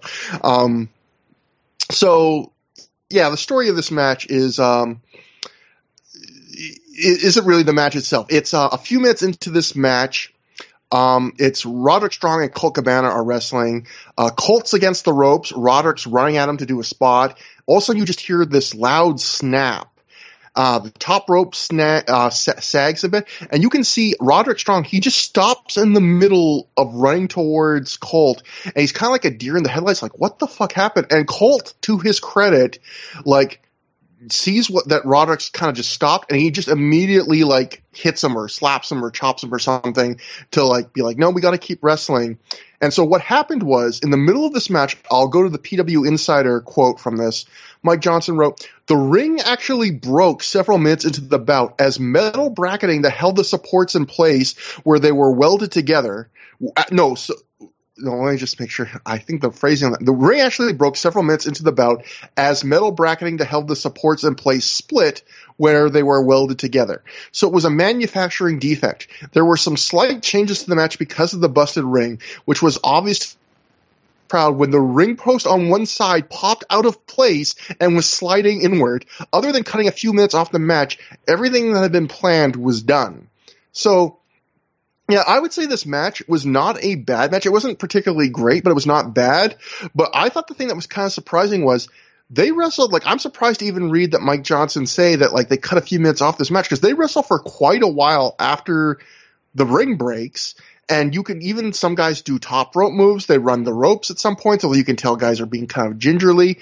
And I think the thing that kind of hurts this match is that the commentary at the point that the ring breaks, even though the wrestlers I felt like did a pretty good job of just working around it, the commentary becomes obsessed with it, particularly Gabe. Like he's talking about how dangerous it is, and someone in the back should stop the match and take this out of their hands. It almost made me wonder if Gabe just, like, felt guilty about letting these guys wrestle in this ring, because he was, like, saying stuff like, oh, well, if you knew this, you'd probably stop the match, being that you're the one that could. At one point, he says something like someone in the higher up should just, like, stop the match and take this out of their hands. And I was like, it's crazy to hear that when you know Gabe would be that person. And in fact, if you watch this match, as soon as the ring breaks, within pretty much immediately for the rest of the match, Gabe and members of the ring crew, in fact, I think it might be Dunn and Marcos with hoodies because there's a Dunn and Marcos chant, are running constantly, like, from behind the scenes back to the ring, behind the scenes, like, trying to figure out, like, what the hell's happened to the ring. And for me, it was really hard to focus on the match because the commentary from that point on, it became not about the match. It became just about, how dangerous this is. And I kind of felt like it was Gabe trying to put the match over by saying, look how dangerous it is. Look how brave these guys are for wrestling from this. I feel like it kind of has a different feeling nowadays where, like, I feel like in 2021, no commentator would try and put over, like, that the wrestlers were in mortal danger because the ring broke. Like, that would open you up to liability, especially considering that in not too long ago, in Evolve, another Gabe book promotion, a wrestler famously, Peter Casa, the rope broke as he was doing a flying move, and that basically ended his career. Like, he hurt himself. He hurt some vertebrae in his neck from doing a move and just decided to call it quits there. So I feel like this is another one of those things where, yes, Gabe could do commentary for this match and hype up how dangerous it was because it's post-produced, so he knows no one got hurt from it. But still, I still feel like today, no announcer would be like really sell how dangerous this broken ring that we let guys wrestle in is, but it happened here. Again, I thought the match, hard for me to focus. I thought it was solid, slightly above average. I thought they did a decent amount of time beating up Jack Evans, and Jack Evans always takes a good beating. I felt it was kind of bad in the sense that we had just seen a couple shows earlier one of the greatest Jack Evans gets beat up matches of all time. So I felt bad watching this because the whole time I was like, this is good, but it's not as good as that. But that's an unfair comparison. I felt like Jack Evans also, he threw a bit too many strikes in this match, which again is his one weakness. His strikes hardly ever look good, and I always feel like he's at his best when he finds ways to ignore that. I thought you saw in some sequences, like an early sequence grappling with Roderick Strong, you could really start to see Colt's British influence he picked up from his tour over there coming out more and more in a match like this. And I guess my one last thing I'll say is I complain on other matches with Jack Evans and Roderick Strong where their big flaw is they would do the Ode to the Bulldogs, which is the coolest move they have, always gets the biggest reaction in any one of their matches, and they would just do it like in the middle of the match and not finish. Well, I got to give credit where credit is due. They actually do it for the finish. I think this is one of the first times they do it for the finish, which is the right move because it's always like a huge crowd pleaser, and I don't think you can top it. So overall, I thought decent match, not great, especially considering the talent, but it's kind of hard to fault them when the ring breaks minutes and the commentary then becomes lightning focused on it. Yeah, the thing is like, because you mentioned like how it kind of like just the commentary is too focused on it and the wrestlers really aren't. It kind of makes me say, like, was it as dangerous as Gabe was saying? Because if it was, it made a lot of the stuff they were doing just feel stupid. Like the fact that they were like still like hitting the ropes. You'd think if the ring was broken and the ropes were broken, they would try to like not do as much on the ropes. But they were like, so, and they were like doing springboards and all the usual stuff. And it's like, so was that really, really incredibly dangerous of them? Or was Gabe overselling what was going on with the ring? I don't know. What do you think? Well, we'll get to this in a couple of minutes, but there is one thing where they had Rock and Rebel do a match like that did not air afterwards to test out the ring afterwards. And even after they fixed it, apparently Rebel told the wrestlers try to avoid the corner where the ring broke. So, but again, for the rest of the night, like I don't really notice like the ring being a hindrance or the guys working that much differently. But apparently he did say after working that match, like you should try and stay out of that corner, which I think guys generally did. Right. But the rest of the ring was not out of bounds at all. Yeah. But yeah, so a lot of springboard stuff. Like one notable spot was Carino hitting 5 power bombs on Jack Evans in a row. But there's not too much to say about it. They put in a very admirable effort. I thought that Evans getting the pin showed that Gabe was impressed with how well he did in the Midwest. I don't know. Maybe I'm wrong. Maybe I'm reading too much into that. And no, especially against Gabe, the commentary tries to tell us like this is the biggest win of his career. Like they really try and focus on the fact Jack Evans just pinned CM Punk. Right. So that's why I think like Gabe, Evans really impressed Gabe in the same way he impressed us. Yeah. I don't know. Like I guess I can't really fault the guys much for the match because it was distracting to think about the ring, and it was tainted by that. But still, the match was just okay. It was a solid match, but these guys could have a really good match, and they didn't. And again, this kind of goes into the thing with this tournament, which is, like I said at the start, Gabe put all his eggs in this basket. So the problem is when you have a 6-man match like this that doesn't hit, like that's a lot of really good talent that kind of had one chance and didn't really do something great with it, as opposed to if you had split these guys up into 3 singles matches, you'd almost certainly get at least one really good match out of that, I would have to say. But, that's the thing with 6-man tags is it's a lot of talent, but you're risking things in a weird way. But after the match, Like we said, Gabe sells us as Jack Evans' biggest win. Generation Next goes to the back as Carino and Punk get into an argument. Colt tries to get between them, but they get into a shouting match as well, Colt and Carino. Carino tells Colt to stop walking behind Punk, which I thought was kind of like an interesting, I guess that was a reference to the classic Dusty Rhodes promo he did on Arn Anderson to Dustin, in the mid-90s, where he's like, Arn Anderson's a walk behind her, and the view never changes, that legendary promo. So Punk then at this point screams, "Fuck you" to Carino. Carino replies by calling Punk Triple H, which gets a Triple H chant. And I love at this point in wrestling, calling someone Triple H was like the key to getting like easy, cheap heat from fans at any indie show. Punk says, "Go back to 0-1, you errand boy." Colt tells Carino and Punk to shake hands. Colt shakes Carino's hand. The crowd chants for Punk and Carino to shake. Punk sticks out his hand, and Carino teases that he's going to shake it, but bails to the outside instead. Colt holds a pissed-off CM Punk back and says, "Who needs that son of a bitch?" So, continuing to try and sell this angle they've been teasing for a while now, which is the kind of simmering dislike between Punk and Carino, even though they're supposed to kind of be friends, which we'll see as we'll talk about in the next show. It does not go anywhere. Yeah, I mean, this is just another thing. Like, it just doesn't go anywhere. And the one commentary, Punk was even like later when he was asked about it, like, "Oh yeah, like it was nothing. Like, we're fine." And it's just like, I guess maybe by the time he recorded the commentary, they knew it wasn't going to go anywhere. Do you think that was the case? Yeah, because for those who don't know, the story of the next show, Back to Basics, which we'll be covering next, is the main event was supposed to be Samoa Joe and Jay Lethal versus Steve Carino and CM Punk for the number one contendership to the tag titles. And I guess Carino no-shows, and it ended up leading to one of those, what seems like a million like moments where Gabe and Carino were on the outs for a little while. I mean, Carino would eventually come back. So that basically, him not showing up for whatever reason, I haven't learned it yet, I think led to the end of this angle that they were clearly building for a bunch of shows. Yeah. It's like on its own, that's not that crazy, but there's just the fact that there's so many of examples of that in this period, I just find very interesting. But yeah, I mean, I don't think that they lost much from them not doing that, because what Punk ended up doing in ROH in 2005 was some of the best stuff ever. So, fine, ended up all's well that ends well, I guess is what I'm trying to say. Actually, one interesting thing about that, I'll just say quickly, is Jimmy Rave mentioned this when I was listening to, I think, his interview on the Honorable Mention podcast, where he was like, one thing he really liked about Gabe.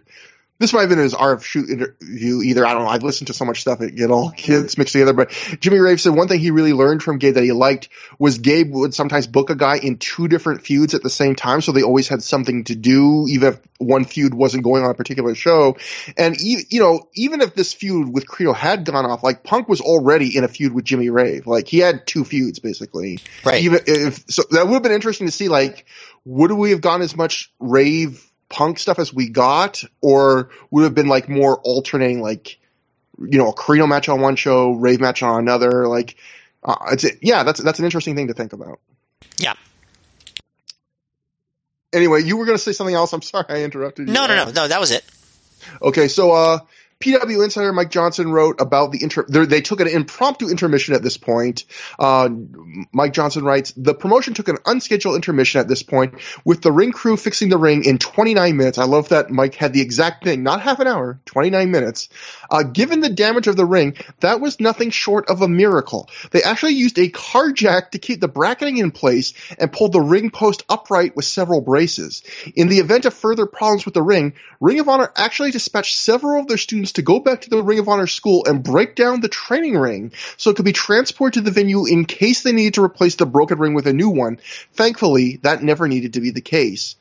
And then PW Insider also wrote, although he is out of the promotion's storylines for the next 90 days, H.C. Loke was backstage handling his normal agent duties and helped get the ring back up to snuff after it broke. So I love, they're selling this angle, but, fixing the ring. H.C. Loke had to come out and have to, and, depending if that thing was right about him maybe being the weapon of mass destruction number 3, it was maybe a surprisingly busy night for Loke, I guess. Yeah. But hey, they rose to the occasion. Yeah. We go backstage where Gary Michael Capetta, in a green sweater almost matching the weird green tent the wall had with the shooting of this, the white balance I think was off for this significantly. No, you don't say. He is joined by Jay Lethal. Gary informs us that the ring, in fact, is broken, and it's going to take some time to fix it. Lethal has a black eye, and he says he was kicked by someone who attacked him, but he didn't see who. Lethal says he is not going to back out of his match tonight, though. Tonight is his night. He doesn't quite say it quite with the gusto of tonight is the night I've been waiting for, but it's still a little bit corny. Yeah, I wrote the same thing. Not as good. Elsewhere backstage, we go to Sugar Sean Price, whose own sweater looks to be matching the tint of the green wall. Again, the white balance completely off. He's joined by Spanky and James Gibson. Price asks, how do they feel about losing in front of this big crowd in Philly? Which seems like kind of an insulting question. Gibson doesn't like that question. He's not happy. He says he's here to be a champion. He's here for, quote, Austin Arias is how he pronounces his name. BJ Whitmer and Dan Moff. Gibson points out that in singles, he's undefeated in Ring of Honor, which is not that big of a brag, James, considering that you've only wrestled, 2 or 3 singles matches so far? But anyway, he says if they're going to work as a tag team, he and Spanky has to be able to defend. He has to be able to depend on Spanky. Gibson says Spanky dropped the ball tonight. Spanky defends himself by saying that while he likes to have fun, he takes it serious in the ring. He gives it 110%, and he works out and trains when he isn't wrestling. Spanky says he knows Gibson beat him when they wrestled each other, but if they wrestled 10 times, Gibson wouldn't beat him 10 times. Spanky says he's not saying that he's better than Gibson, but he tells Gibson, don't think you're better than me either. Gibson says, whoa, calm down. You're taking it all wrong, Spanky. I'm not trying to challenge you to a match. I just want you to take things a little more seriously. Gibson leaves. Price asks Spanky what the Trent Acid thing was about. Spanky calls Acid a disrespectful little prick as well as a kid, and he says he doesn't even want to talk about him. Matt, I looked it up. Spanky was born in 1979. Trent Acid was born in 1980. So, again, one of those fun things. I always love when a wrestler that is barely older than somebody else calls somebody a kid. I also don't think that Spanky had even much more experience than Trent Acid, in terms of... No, I don't think so. I mean, in terms of, years. Maybe, Spanky had more matches because of, WWE and stuff. But the whole Gibson-Spanky dynamic, I don't think it works for me. I think they both seem annoying. Spanky is Spanky was fun because he was wacky, and he's not wacky at all in these. And they're very serious. And Jamie's just complaining. He's get serious, man. This is important to me. And it's I don't know. Doesn't make these guys seem likable to me. But clearly the crowds didn't agree, so I shouldn't complain too much. They're both taking things too seriously in different ways, and both in ways that, like you said, do not make them look great.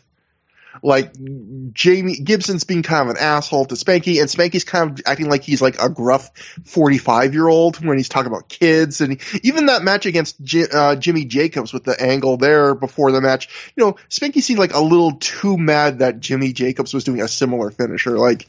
But... yeah, it doesn't quite work for me either.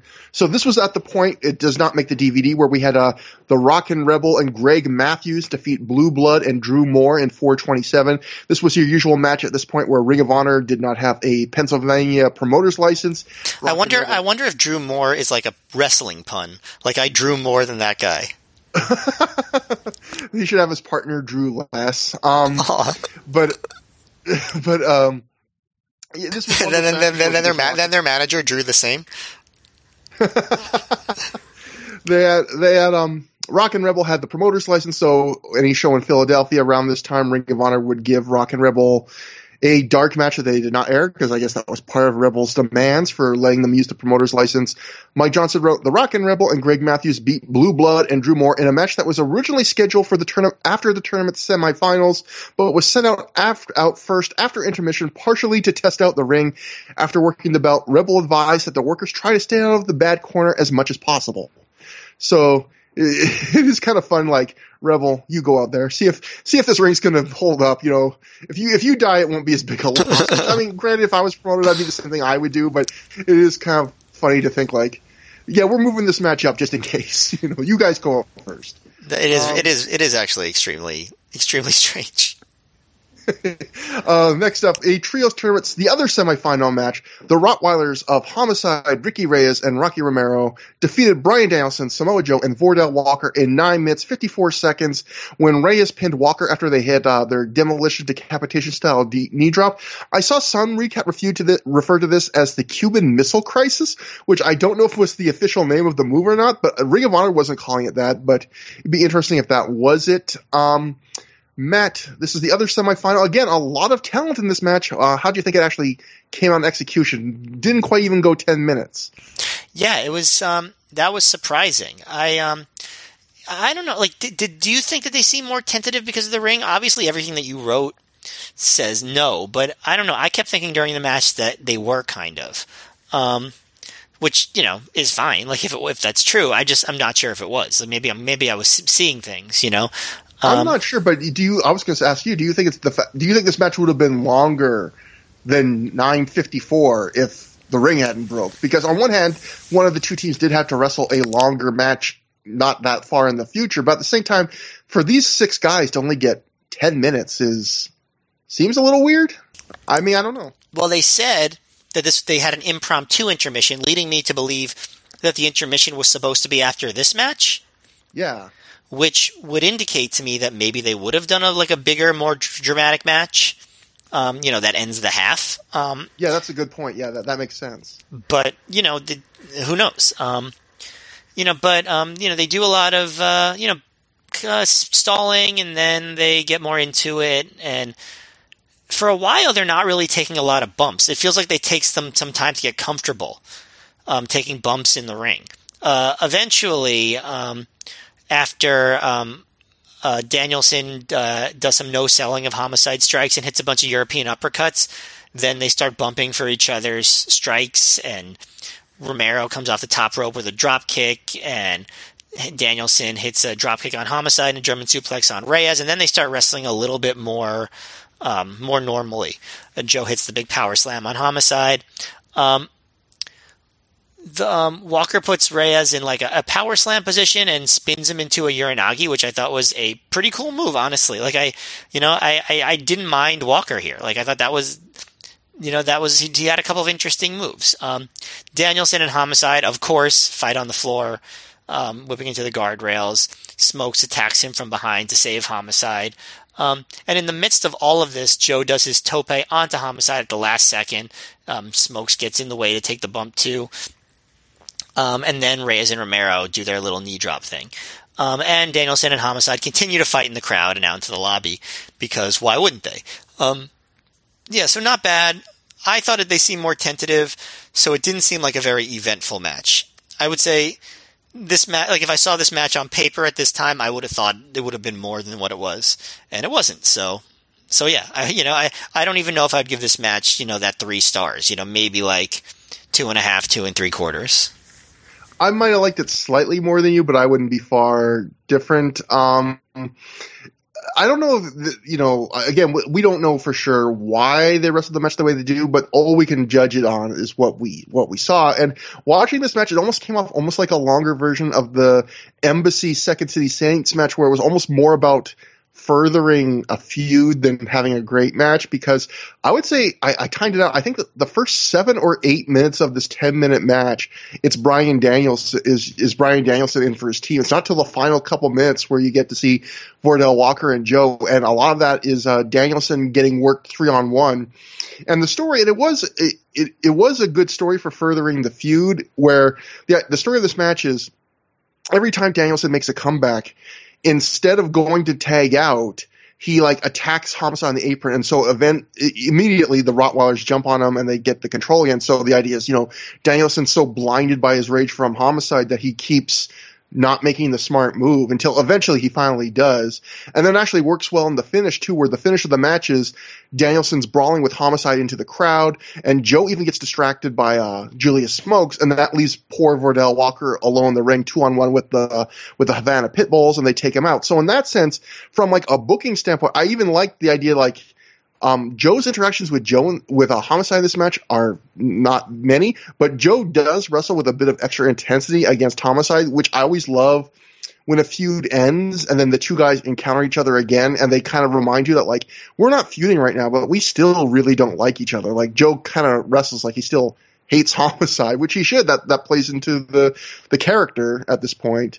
But yeah, so even though all of that makes sense for the feud, though, I think the thing is, what that means is the match was like 7 or 8 out of the 10 minutes of this match was Bryan Danielson getting beaten down by the Pitbulls and Homicide. And it wasn't terrible. It just wasn't that great either. And I would actually say I like the Pitbulls a little more than I often do, but Rocky Romero's charisma continues to come out more and more every show. I thought Vordell Walker, in the very limited amount he had, I thought he looked good. I thought he had more fire in this match than his other couple matches we've seen him in.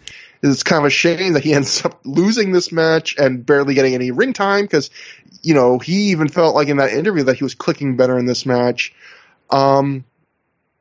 The one interesting moment CM Punk on commentary at this point says, and I'll quote, "Homicide is like an evil thug Santa Claus with his 2 little elves running around ringside." Oh God! I don't know what an evil thug Santa Claus is. I don't know why that popped into his head. At this point, it wasn't the holidays anymore. I think he was clearly just trying to call the Pitbulls short.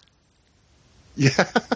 I also thought it was funny. People kept tugging on Danielson's beard during this match, and earlier in Danielson's entrance for the first match, he was like twirling his mustache. So if you were a fan of people tugging on Bryan Danielson's facial hair, if that's a fetish, Trios Tournament 2005 is the best Ring of Honor show to watch. This is the best show for that particular fetish. Yes, I'll reiterate. Exactly. So, yeah, slightly disappointing match. Well, not slightly, fairly disappointing match. Not bad, but not particularly good. And again, we were getting to the point in the card, I felt like, where even though the first round match with Joe's team was really good, we were kind of getting to the point where it's like, we need another great match or even a great match on the show. Or just like a genuinely good one. Yeah, and time was running out, yes, because that brings us to, anyway, immediately after the match, Danielson and Homicide continue to brawl. Joe comforts Vordell Walker, and then we go to the next match, the 6-man Mayhem match. Azrael defeated B-Boy, Deranged, Dixie, Izzy, and Kevin Steen in 11 minutes, 8 seconds when he pinned B-Boy after he hit a top rope double stomp. So, this was Kevin Steen's main card Ring of Honor debut, and Matt, I did a bunch of research for this, and Kevin Steen's going to be the bane of my existence for this podcast because Kevin Steen has done more goddamn shoot interviews than pretty much any wrestler of this era. And you just can't help yourself but to watch them all. I know.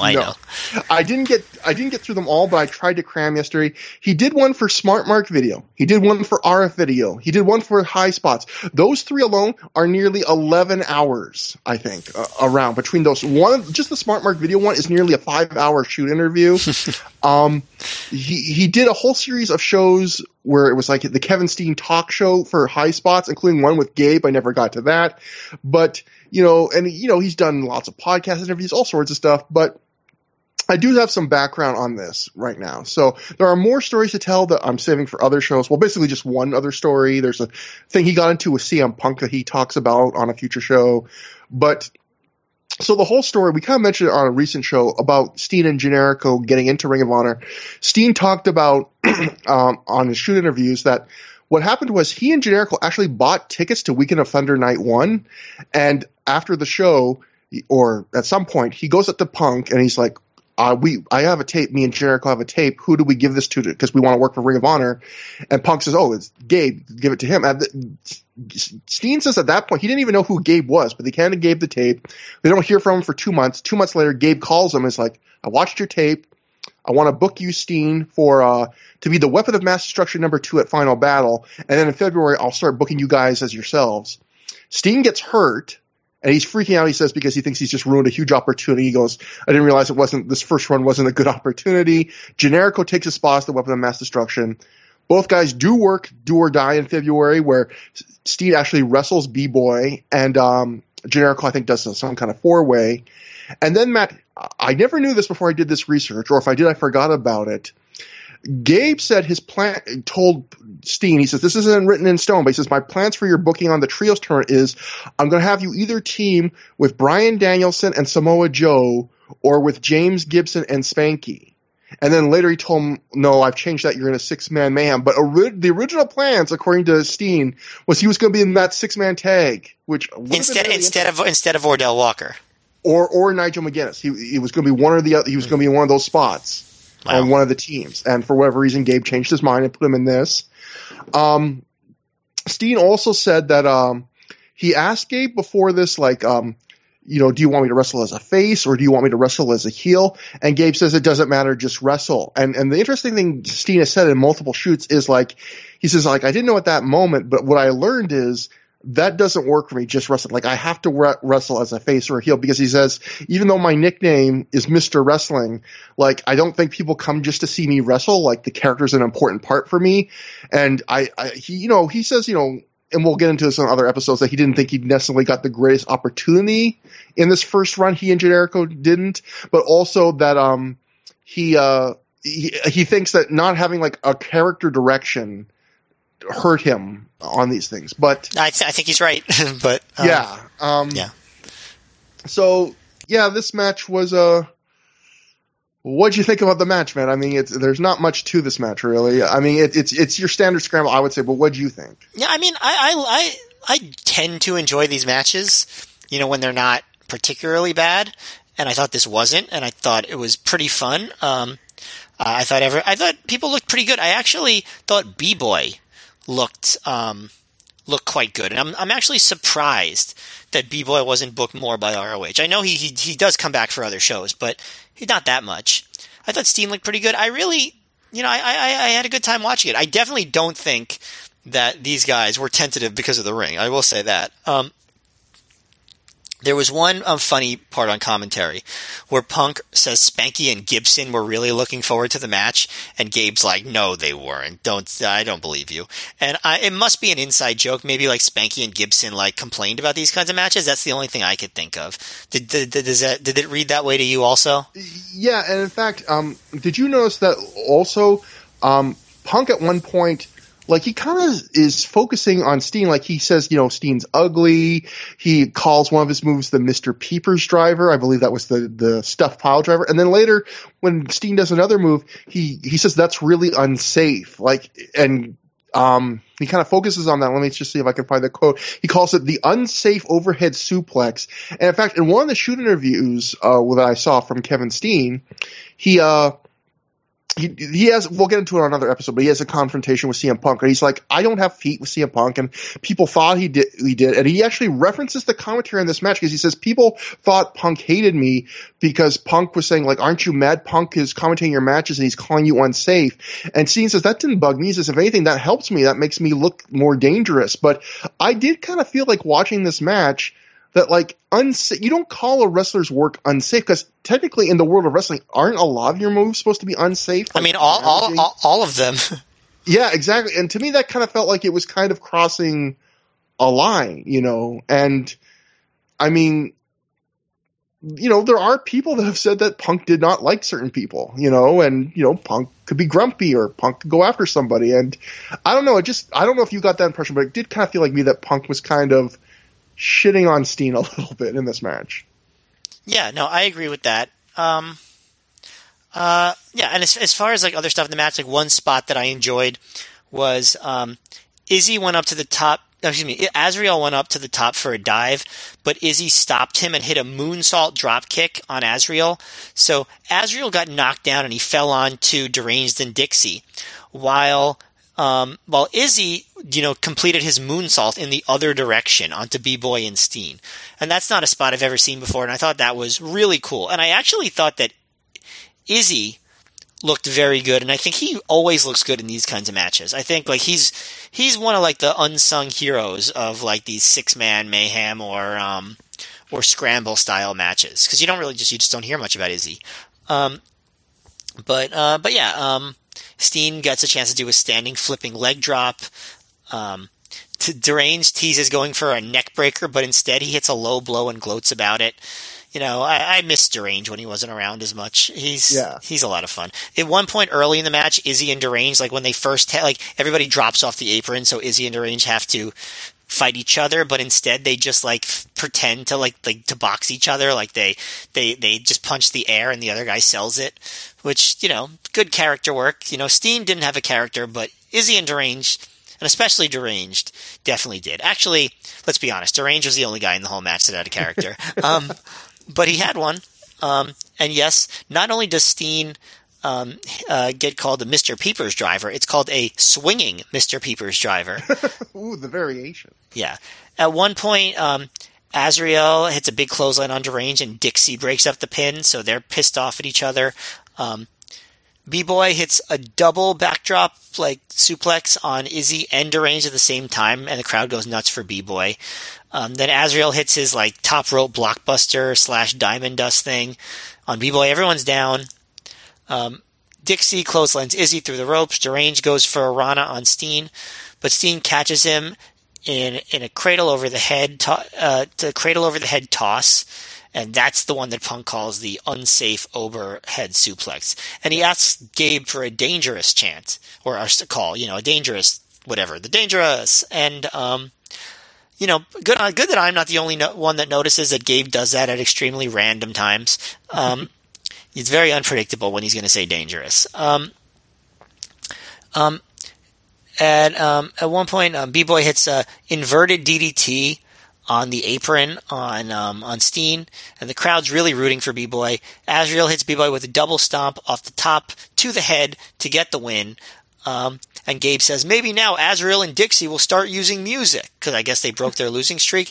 But had they ever established that was like a thing, that they weren't using music until they won? They did. It was during the last days of Special K, and then they won, like Izzy won, and then Izzy started using music again, I think, and then they didn't. Like Azrael and Dixie didn't, so it just got weird. It's really dumb. Yeah. Well, I guess they're going to start using music now. But yeah, I don't know. I'm a sucker for these kinds of matches, and I didn't think this one was much lower than the typical, so I enjoyed it. And I liked seeing Steen, and I thought B-Boy and Izzy both looked very good. I thought this was a decent scramble style match. Like I enjoyed it. I didn't think it was like better than than the average scramble, but it wasn't worse either. Like it was a decent one of these I agree. I think B-Boy was the star of the match, which is kind of weird because even though B-Boy did do some cool moves, like the one you mentioned, he did a big basement drop kick, the double suplex, you know, a pile driver variation, like a cross arm pile driver. But at the same time, like these matches are usually all about the high flying, and B-Boy's offense is like the most grounded. But he just wrestled with kind of this spring in his step and this urgency, and the crowd's like chanting his name before the end of the match. Like he really did a good job. And like you, I don't know if it was just travel or whatever, but I'm kind of surprised he didn't get more bookings from this because he did was the star of this match. I think Steen did basically all you can do in a match like this when you're a brand new guy, which is just hit the 5 coolest moves you know how to do. And Steen basically did that with the flipping leg drop and the package. Like he does the package pile driver, which is his finisher, just in the middle of the match because it's just like, you know, you don't got that much time in this match and all you can do is spots in this kind of match. So here we go. So I don't blame him for that. And yeah, Izzy, like you said, always looks good in these kinds of matches, and decent enough, entertaining kind of match. And I guess in a way, this is kind of a good palate cleanser between rounds of a tournament. So, yeah, the next match is the semi-main event. It is the Ring of Honor Pure Title match. Jay Lethal defeats John Walters in 11 minutes, 29 seconds. He becomes the 4th ever Pure Champion. Before the match, the ref informs us that the Pure Title rules, and it also says that Nana and Jimmy Rave are banned from ringside. Nana then says he talked to his lawyer, and he says that his lawyer told him that he and Jimmy can stay at ringside. At this point, CM Punk comes out, hobbling on one leg. He chases Nana to the back. He then returns and chases Rave into the crowd. So I like that he chased them one at a time. He throws a chair at him, and as he throws a chair at him, Gabe says, and I quote, "Punk risking the safety of the fans," which again is another line I don't think you would say nowadays. Yeah, I didn't get that one at all. In fact, I think because later on in the future there will be a fan incident where a fan gets hit with a chair and they have to send out Jack Evans to calm the fan down. So fans' safety do get risked at Ring of Honor shows. Indie wrestling, everybody. So a little background too. Before the match, groups of fans, a crowd, according to the Pro Wrestling Torch, and you can hear it, chanted "Masterpiece" at incumbent pure title holder John Walters, who lost to Chris Masterpiece Masters in a squash match the week before on Raw. Walters responded to one group, yelling something to the effect of, "You try living on $250 per show." Other than that, the Raw squash match wasn't addressed. Walters walked to the ring to new African music, sporting slightly baggy purple pants and an African shirt. I don't think that Walters, who just joined the embassy and has all these riches, should be saying that he's making $250 a show. Yeah. Although I guess we should talk about, for people that don't know, the story behind this match is this was John Walters' last match in Ring of Honor. I mean, he did do one match a year or two later for Honor Reclaims Boston, and he did actually recently, in the last couple of months, do a couple matches in Ring of Honor again. But this was his last match as a regular in Ring of Honor. And I'll go to the Observer, actually. They talked about this. Dave writes, the other match of note was Jay Lethal beating John Walters to win the pure title, which had to happen given that Walters was squashed in a minute by Chris Masters a few days earlier on Raw. Fans were all over Walters, chanting "Masterpiece" at him and worse. Walters yelled at the crowd about how he got paid $250 for less than 2 minutes of easy work. Well, that made sure the heckling never stopped. People were on him for submitting to a full Nelson on TV. So that's interesting. Dave's report interprets it as Walter saying he got paid $250 to do the Master Lock thing. And the PW Torch thing says he was telling fans, I'm only get to pay $250 to work Ring of Honor. So I don't know which is the truth there. I thought the interesting line there, though, was Dave saying that, he had to lose the title because of losing to the Master Lock Challenge. I think we talked about this in the past. Dave takes what happened to indie guys in WWE way too seriously. I think he feels like the fans would never see them seriously, where I feel like, yes, the fans ribbed him for that, but the fans weren't going to lose respect for him as a serious performer. I don't think. I think indie fans, especially Ring of Honor fans, could separate what they did in WWE from that, because we're not far away from Joe Kobashi, where Dave would initially say Joe can't wrestle Kobashi in a singles match because he'd have to lose and that would ruin him in Ring of Honor. It's no, it wouldn't. This stuff isn't going to kill guys. And in fact, if we go to the PW Torch, well, actually, let me go to the PW Insider. They wrote, Lethal worked with one of his eyes completely shut from taking a bad headbutt in a match with Homicide the night before for the New Jersey AWA promotion. The match was okay, but nothing compared to their Elizabeth, New Jersey match a few weeks back. Samoa Joe came out to – that was the after the match thing. But anyway, this is a point I want to get to, Matt. Mike Johnson wrote, for those wondering, this was the plan for several weeks now. So Walter's WWE appearance did not lead to his losing the title. So Johnson saying, this was planned, nothing to do with that. It seemed like they were building to it, Yeah. So anyway, for the match, I got some other notes, but we'll get to the match itself right now.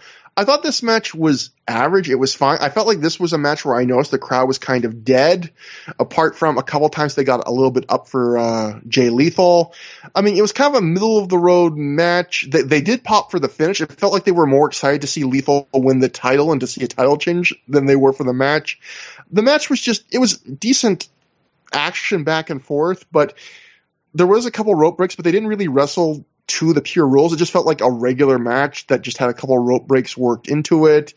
There wasn't much of a story. Lethal, even his win with the dragon suplex at the end, it felt like it kind of came out of nowhere. After we watched their match recently in New Jersey in front of Lethal's hometown crowd, I mentioned, do you think he should have won the pure title on that night? And obviously hindsight is 2020. It's easy for me to say this, having watched both matches, but looking back, it's definitely I think it would have been way better for him to win in New Jersey on that night that he had to wrestle two matches in a row, because this match was not as good and had way less crowd reaction. I did like the one spot at the end where they played into their prior match where near the end Walters hits Lethal with the 3 consecutive lung blowers, which is what he used to beat Lethal in their last match, except in that match, Lethal had used up all his rope breaks, so after he hit the lung blowers, he drags Lethal to the ropes and then holds onto the ropes while he pins him. In this match, Lethal hasn't used up all his rope breaks, so he can't do that, and Lethal kicks out. So I thought that was a nice little acknowledgement of the past in a way. But overall, I thought this was a very average, kind of forgettable match for a title change especially. But what did you think? Yeah, I thought that the crowd heat, some of the execution, and the match story, I don't know what it was missing, but it was missing something. Maybe it was missing Nana also to get the crowd into it. Maybe he would have helped the crowd heat. Sorry. I was just going to say, I read a live report from the Death Valley Driver guys, and they said that too. Like, they said, why would you get rid of Nana in a match like this, you know? No, it doesn't make any sense. I will say one thing that I noticed in Nana's commentary at the beginning of the match when they told him he had to leave, and he said that he talked to like his lawyer, and he said the lawyer's name, and it was something Goldstein, and I was like, if that's not a real person, that's anti-Semitic. but I'll let it slide. But other than that, I don't know. There's just not much to say about the match. It's pretty methodical. It's pretty quiet. I did like that, you know, like they tried to do their like Lethal reverses the lung blower, goes for a jackknife pin. Walters bridges out of it into a backslide. Then Walters went for the jackknife pin and Lethal bridged out of it, like little things like that. Like, but honestly, like stuff like that is the highlight of the match. There's just not that much. Lethal sort of got the crowd into it near the end because they would do a chop battle and Lethal would like scream and fire back up, and the crowd would sort of get into that.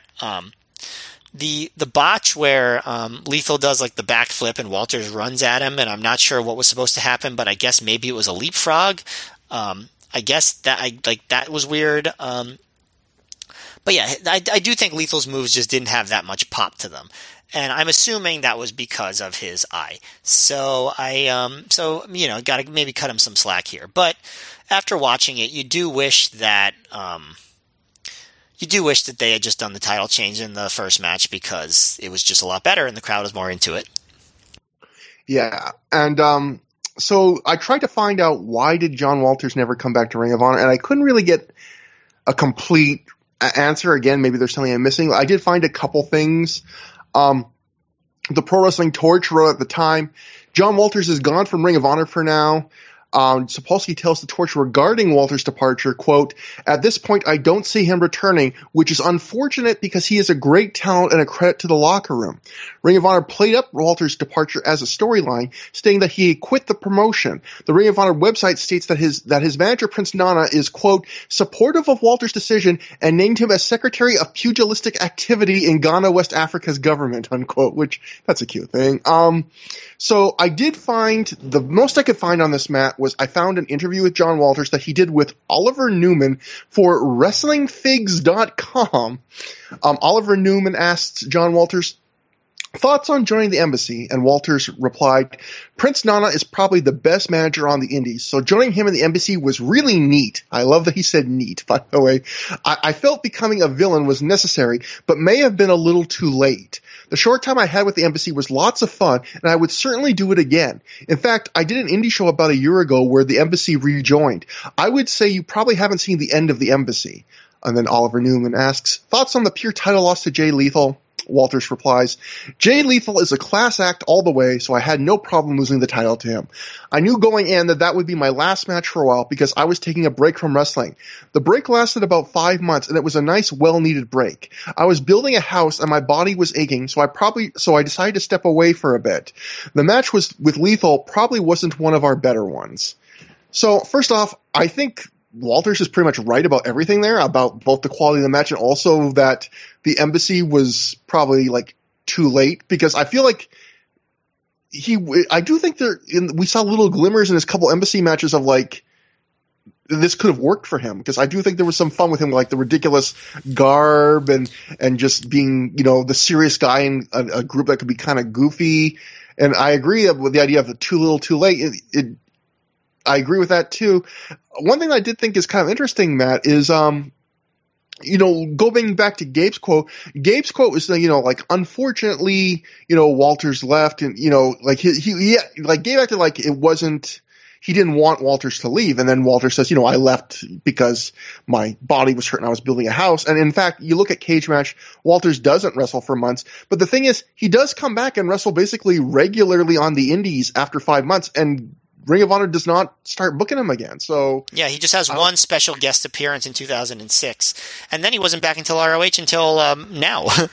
So I don't know if it's just, in a way, he has a lot of similarities with Xavier, because Xavier was another guy where he left with an injury, and then the newsletters were saying, Xavier was backstage on this Ring of Honor show, he's going to come back soon, and then he keeps wrestling, but he just never comes back to Ring of Honor. And Walter seems like kind of the same thing, where I guess and I have no inside information on this, but my guess would be, in both cases, the guys got injured, and then neither guy's career was going that great in Ring of Honor, and maybe by the time they were ready to come back, Gabe just felt like, you know what, we kind of don't need you right now. Well, yeah, of course, they moved on, and they had guys like by 5 months after this, they had a lot of like new stars that were over and going in new directions, and yeah, they didn't really have a spot for John Walters. Sorry to say. It's just interesting to me, though, because it's like he goes from being champion to his last title defense is his last match, and then he's done, which is, usually a lot of times when we see guys leave Ring of Honor, they either get like a big farewell or their careers kind of peter out, like Matt Striker. I hate to pick on Matt Striker, but he kind of doesn't just, he gets booked less, and then eventually he just kind of disappears. But Walters is kind of like he's in the middle of his push, and then it's just, he's gone. And never comes back, comes back once or twice. But his run was John Walters was not a bad wrestler. He needed personality, and the Embassy could have given him that, which again goes back to the too little too late thing. He was not a bad wrestler, but I guess my thoughts on John Walters is he didn't have a character or charisma, or a ton of charisma, and when you don't have those, or like a really unique look, and when you don't have any of those things, you're going to get by just on your wrestling. And he also didn't have promo ability. If you're going to get by just on your wrestling, you got to be like super great. And he was good, but not great enough to get by on not having like anything else on his side, in my opinion. Yeah, there were times. Like, cause my memories of John Walters were one thing. And on this rewatch, it's like, I think there were times where he was better than I remembered. I don't know if you felt that way. I think his early matches in 2003, he looked pretty good. And obviously the Xavier match was honestly, that match at Final Battle 2003, it's kind of weird to say because he ended up getting a title run and lasting another year, but that was the peak basically of his career here. But a couple of those pure title matches, the one against Doug Williams, the one against Nigel McGuinness, I thought those were matches that were better than any John Walters matches that I remembered. You know what I mean? Like, yeah, I thought he had some, he had potential, but yeah, it was just, he wasn't, considering there were so many great, fantastic all-timers in ROH at this time, he just couldn't match that without having something more as a hook, and he didn't, at least not at the time. He did develop a character eventually, and kind of got a lot of publicity for it a few years later, but never really showed it in ROH. Yeah, I think if you're running like a lower tier indie with like a thinner roster at this point, you would have been really happy to have John Walters available to you. But like you said, with Ring of Honor at this point, you just had so many guys that just being fairly good and competent, you were just going to get lost in the shuffle. So, and I should add that character that Walters played that got him attention in like 2010-ish probably wouldn't fly right now. Yeah, probably people, most promotions probably want to stay away from that association at this point. If you saw, if there was a video version of this podcast, you would see me tugging on my shirt collar. Right now. After the match, Joe runs into the ring to congratulate Jay and raise his arm, and he's really happy for him. They hug. The crowd chants for Lethal as Lethal poses with the title. Joe and Jay shake hands, but Joe, you can tell, we don't hear him talk, but you can tell with his hand gestures, he's making it clear to Jay, like, I'm happy for you, but I want a title shot down the road. Joe leaves the ring, and Jay gets a quick handshake with John Walters, And that's that. So a nice little happy moment of celebration Jay Lethal gets, which I always like. I like when after guys win titles, they actually let it linger for a little bit and they don't just cut away. And they definitely give Jay some time here to kind of bask in the moment, which I liked. Bask in his glory. And that brings us to the main event, the Trios Tournament Final. The Rottweilers, Homicide, Ricky Reyes, Rocky Romero defeated Generation Next of Austin Aries, Jack Evans, and Roderick Strong in 21 minutes, 7 seconds when Homicide pinned Austin Aries after he hit the cop killer.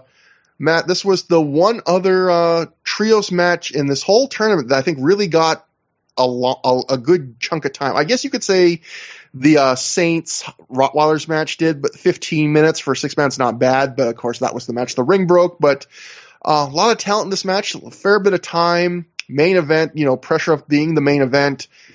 We already know both of us didn't feel this was as good as that Samoa Joe match in the first round. But what did you think? Yeah, I wouldn't go much higher than like 3.25, but I thought it was a good match.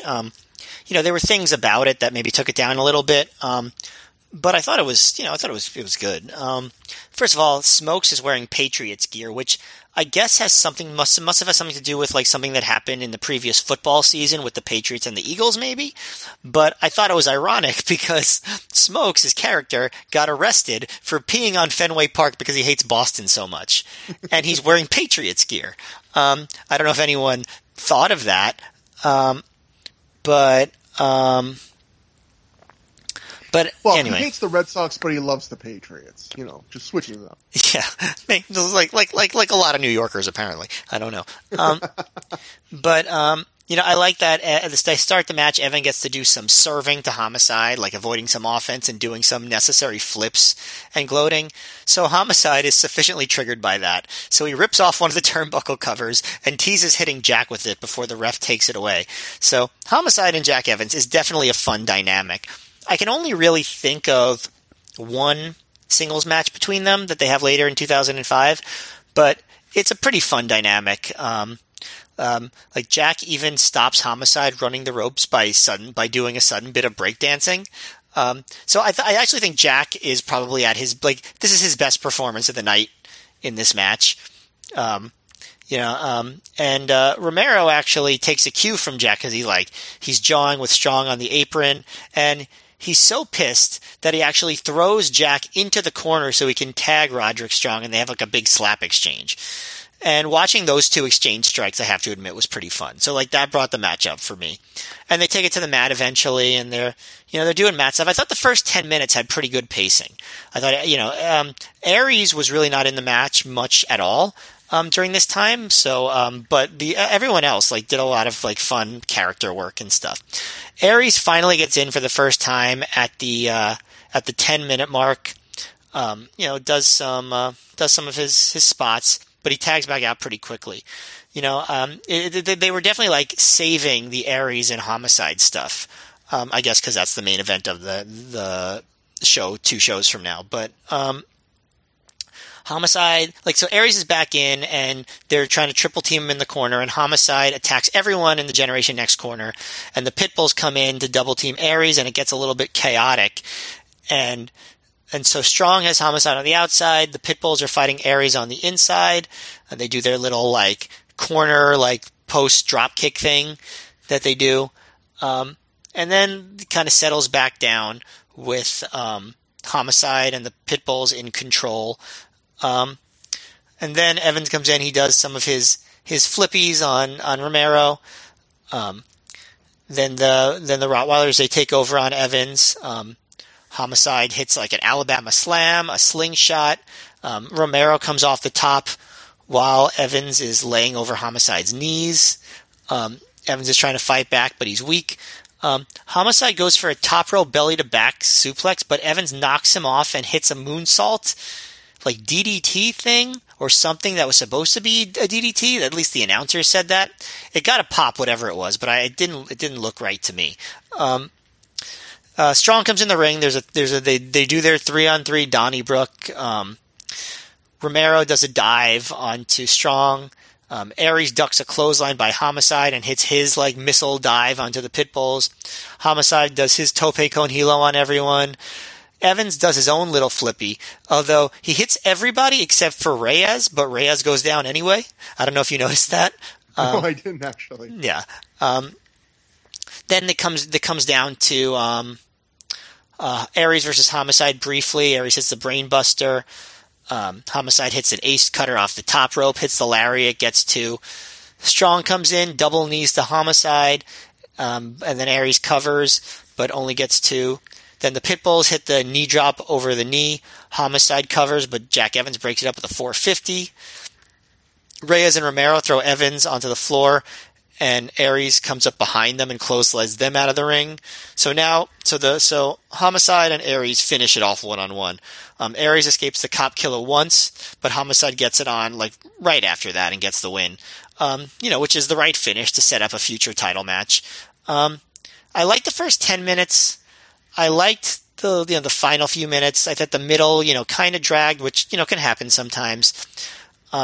I thought they worked hard, but I don't know. I don't think it all came together into anything special. But I thought it was a good match, but disappointing considering the spot and the level of talent. Yeah, I thought this was. I think I would agree with your rating, like a 3.25, maybe 3.5, maybe. But it's not. It's the second best match of the night, but for a main event with this talent on, and this was a show like. If this was the second or third match on a really good show, you'd be really happy with this kind of match. But the problem was this was a show that really at this point needed a really great match to kind of make the show. And, it was just decent. It was just fairly good. But there's not a ton wrong. It just doesn't get to that next level. And again, it's weird to complain. I feel kind of bad complaining about these matches because I don't know how much the ring affected these guys, and they were wrestling 3 times in one night. And although those first round matches weren't long, I thought Jack Evans, as usual, really good. Although my favorite part of the match, I did like that end sequence that you described, which was, Aries kicks out of Homicide's lariat, and Gabe on camera goes, hey, that's what beat Generico in the first round. And then Aries takes the decapitation knee drop, and then when Evans says him, Gabe's like, hey, that's what beat Vordell Walker in the second round. So I like the idea that Aries is able to survive the things that the Rottweilers used to win the first 2 matches, but then he finally, meets his match with the Cop Killer, which is a move by this point that Homicide wasn't just doing all the time. It was actually more often than not, he wasn't using the Cop Killer. So to see it was like, holy shit. He breaks it out and, beats the world champ with it. So I really like that end sequence. I like that. And the match that was in front of it was fine and, fairly good. It's just, again, fairly good at this point in the show was just kind of a disappointment, honestly. And, I wish I had more to say about this match. I felt at times in this match, I felt like these two teams had chemistry, and at other times I felt like there was just a little bit something missing. It was a weird up and down match for me in that sense. But after the match, we joined the Rottweilers backstage. Romero has a check from Ring of Honor, so maybe Steve was right about expecting a raise if he won the tournament. I don't know why Romero is like flaunting a check all of a sudden. They just don't really make any of that stuff clear. Yeah, Homicide says he wants the world title. He wants a title shot against Aries, so he's basically saying, without really quite saying, that's what he's going to use his match that he gets to book on. Homicide suggests that the Pitbulls should go after the tag champs, but Romero seems to indicate that he and Reyes are interested in other matches. Like Romero kind of like blows him off, like which seems like kind of shitty. Like the guys that just lost the tag titles probably shouldn't be like, I don't want to go for the tag titles. I don't know, that seemed kind of weird to me, but I don't remember what they used their matches for. So I know that Romero uses it for a title shot at Danielson much later in the year. I don't remember what Reyes uses it for. You know what I think there might have been? There might have been like one random Pitbulls tag title match, but that might not be until like 2007. I don't remember. So I don't remember if Reyes uses it before that or not. Is this the last Pitbulls match together besides the that 2007 match I just mentioned? It might be, and Yeah, I think it might. I should have looked that up because I remember thinking, yeah, this is kind of the end of an era for the Pitbulls and Ring of Honor, an incredible era, Matt. But yeah, I think this promo, one thing that really kind of hits home for me is like, the Rottweilers, I realized wanted to keep them strong, but like it is kind of a weird choice for them to win this tournament because like I don't think anyone is waiting at this point in 2005. Anyone was like super excited, like what match is Rocky Romero or Ricky Reyes going to book for themselves? Like the only guy you're interested in this that team in terms of they can book any match they want is Homicide. You're not like anticipating the great Ricky Reyes challenge to come. And it's not like they needed this match to get to a Homicide title shot.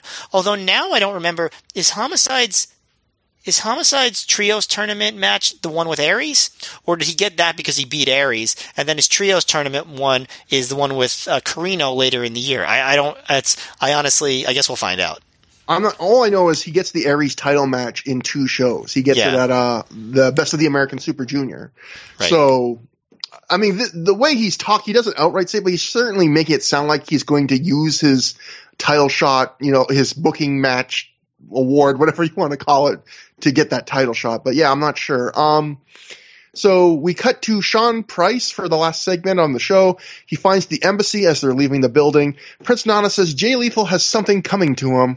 Nana's also pissed that Punk is, quote, bugging them, unquote. I love the soft language of CM Punk is bugging them. He told Rave earlier in the show that he's going to murder him and he chased them around threw chairs at them, but he's bugging them. Maybe he means like that there's like, putting like a bugging their office or their like a Nana's home or something like that, and spying on him. I don't think this was intentional, but would have been funny if he held up like the bug spray again. They used to show like, we know something about bugging. Ha ha. Yeah. But anyway, at this point, Nana says that Punk is bugging them. A hobbling CM Punk chases them away with a chair yet again, screaming that he'll make them famous. And that is the weird way Trios Tournament 2005 ends. Kind of an abrupt, weird ending. For an abrupt, weird show. Yes. Matt, we talked about this a little bit privately before we did the show, but this is probably one of the worst Ring of Honor shows we've done, and it's weird. I think it does say something about how good Ring of Honor is, at least this era, and how much we enjoy it, where I can honestly say that this was a show. It was one of the worst shows we've covered, probably, in my opinion.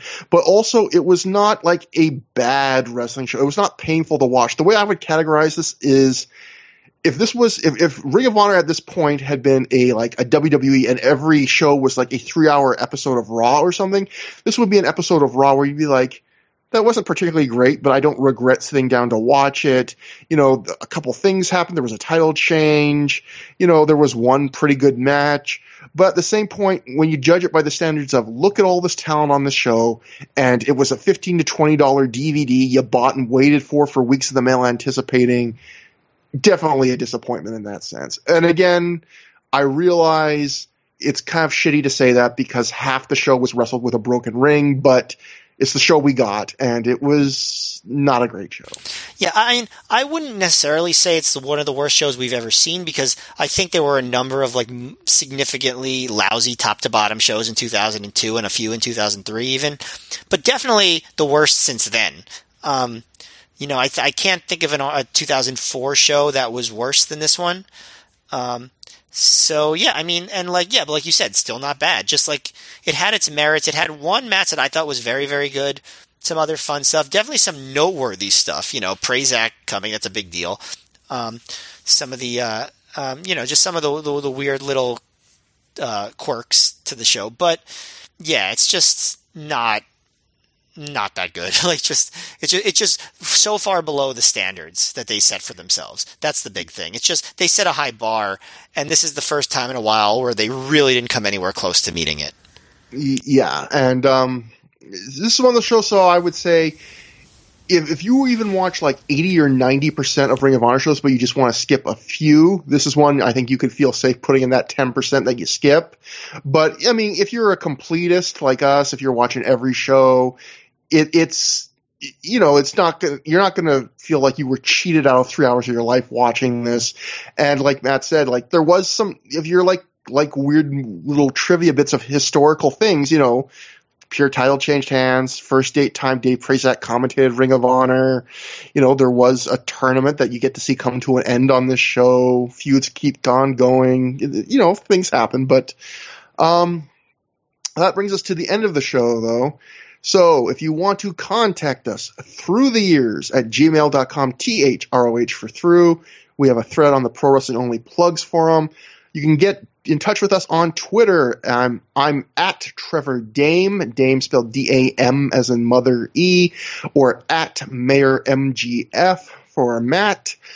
We'll be coming back with our next episode. We'll be back to basics, which kind of makes me wish we had done the Trios tournament. We had squeezed that in the end of last year, Matt, because then we could have said, starting in 2021, we're going back to basics. Or if we had done a couple shows, been a little lazier, we could have said, starting 2021, it all begins. But instead, it was Trios tournament. Well, the next show that we do, though, at least, will be the very first through the years we have ever done not during the Donald Trump administration.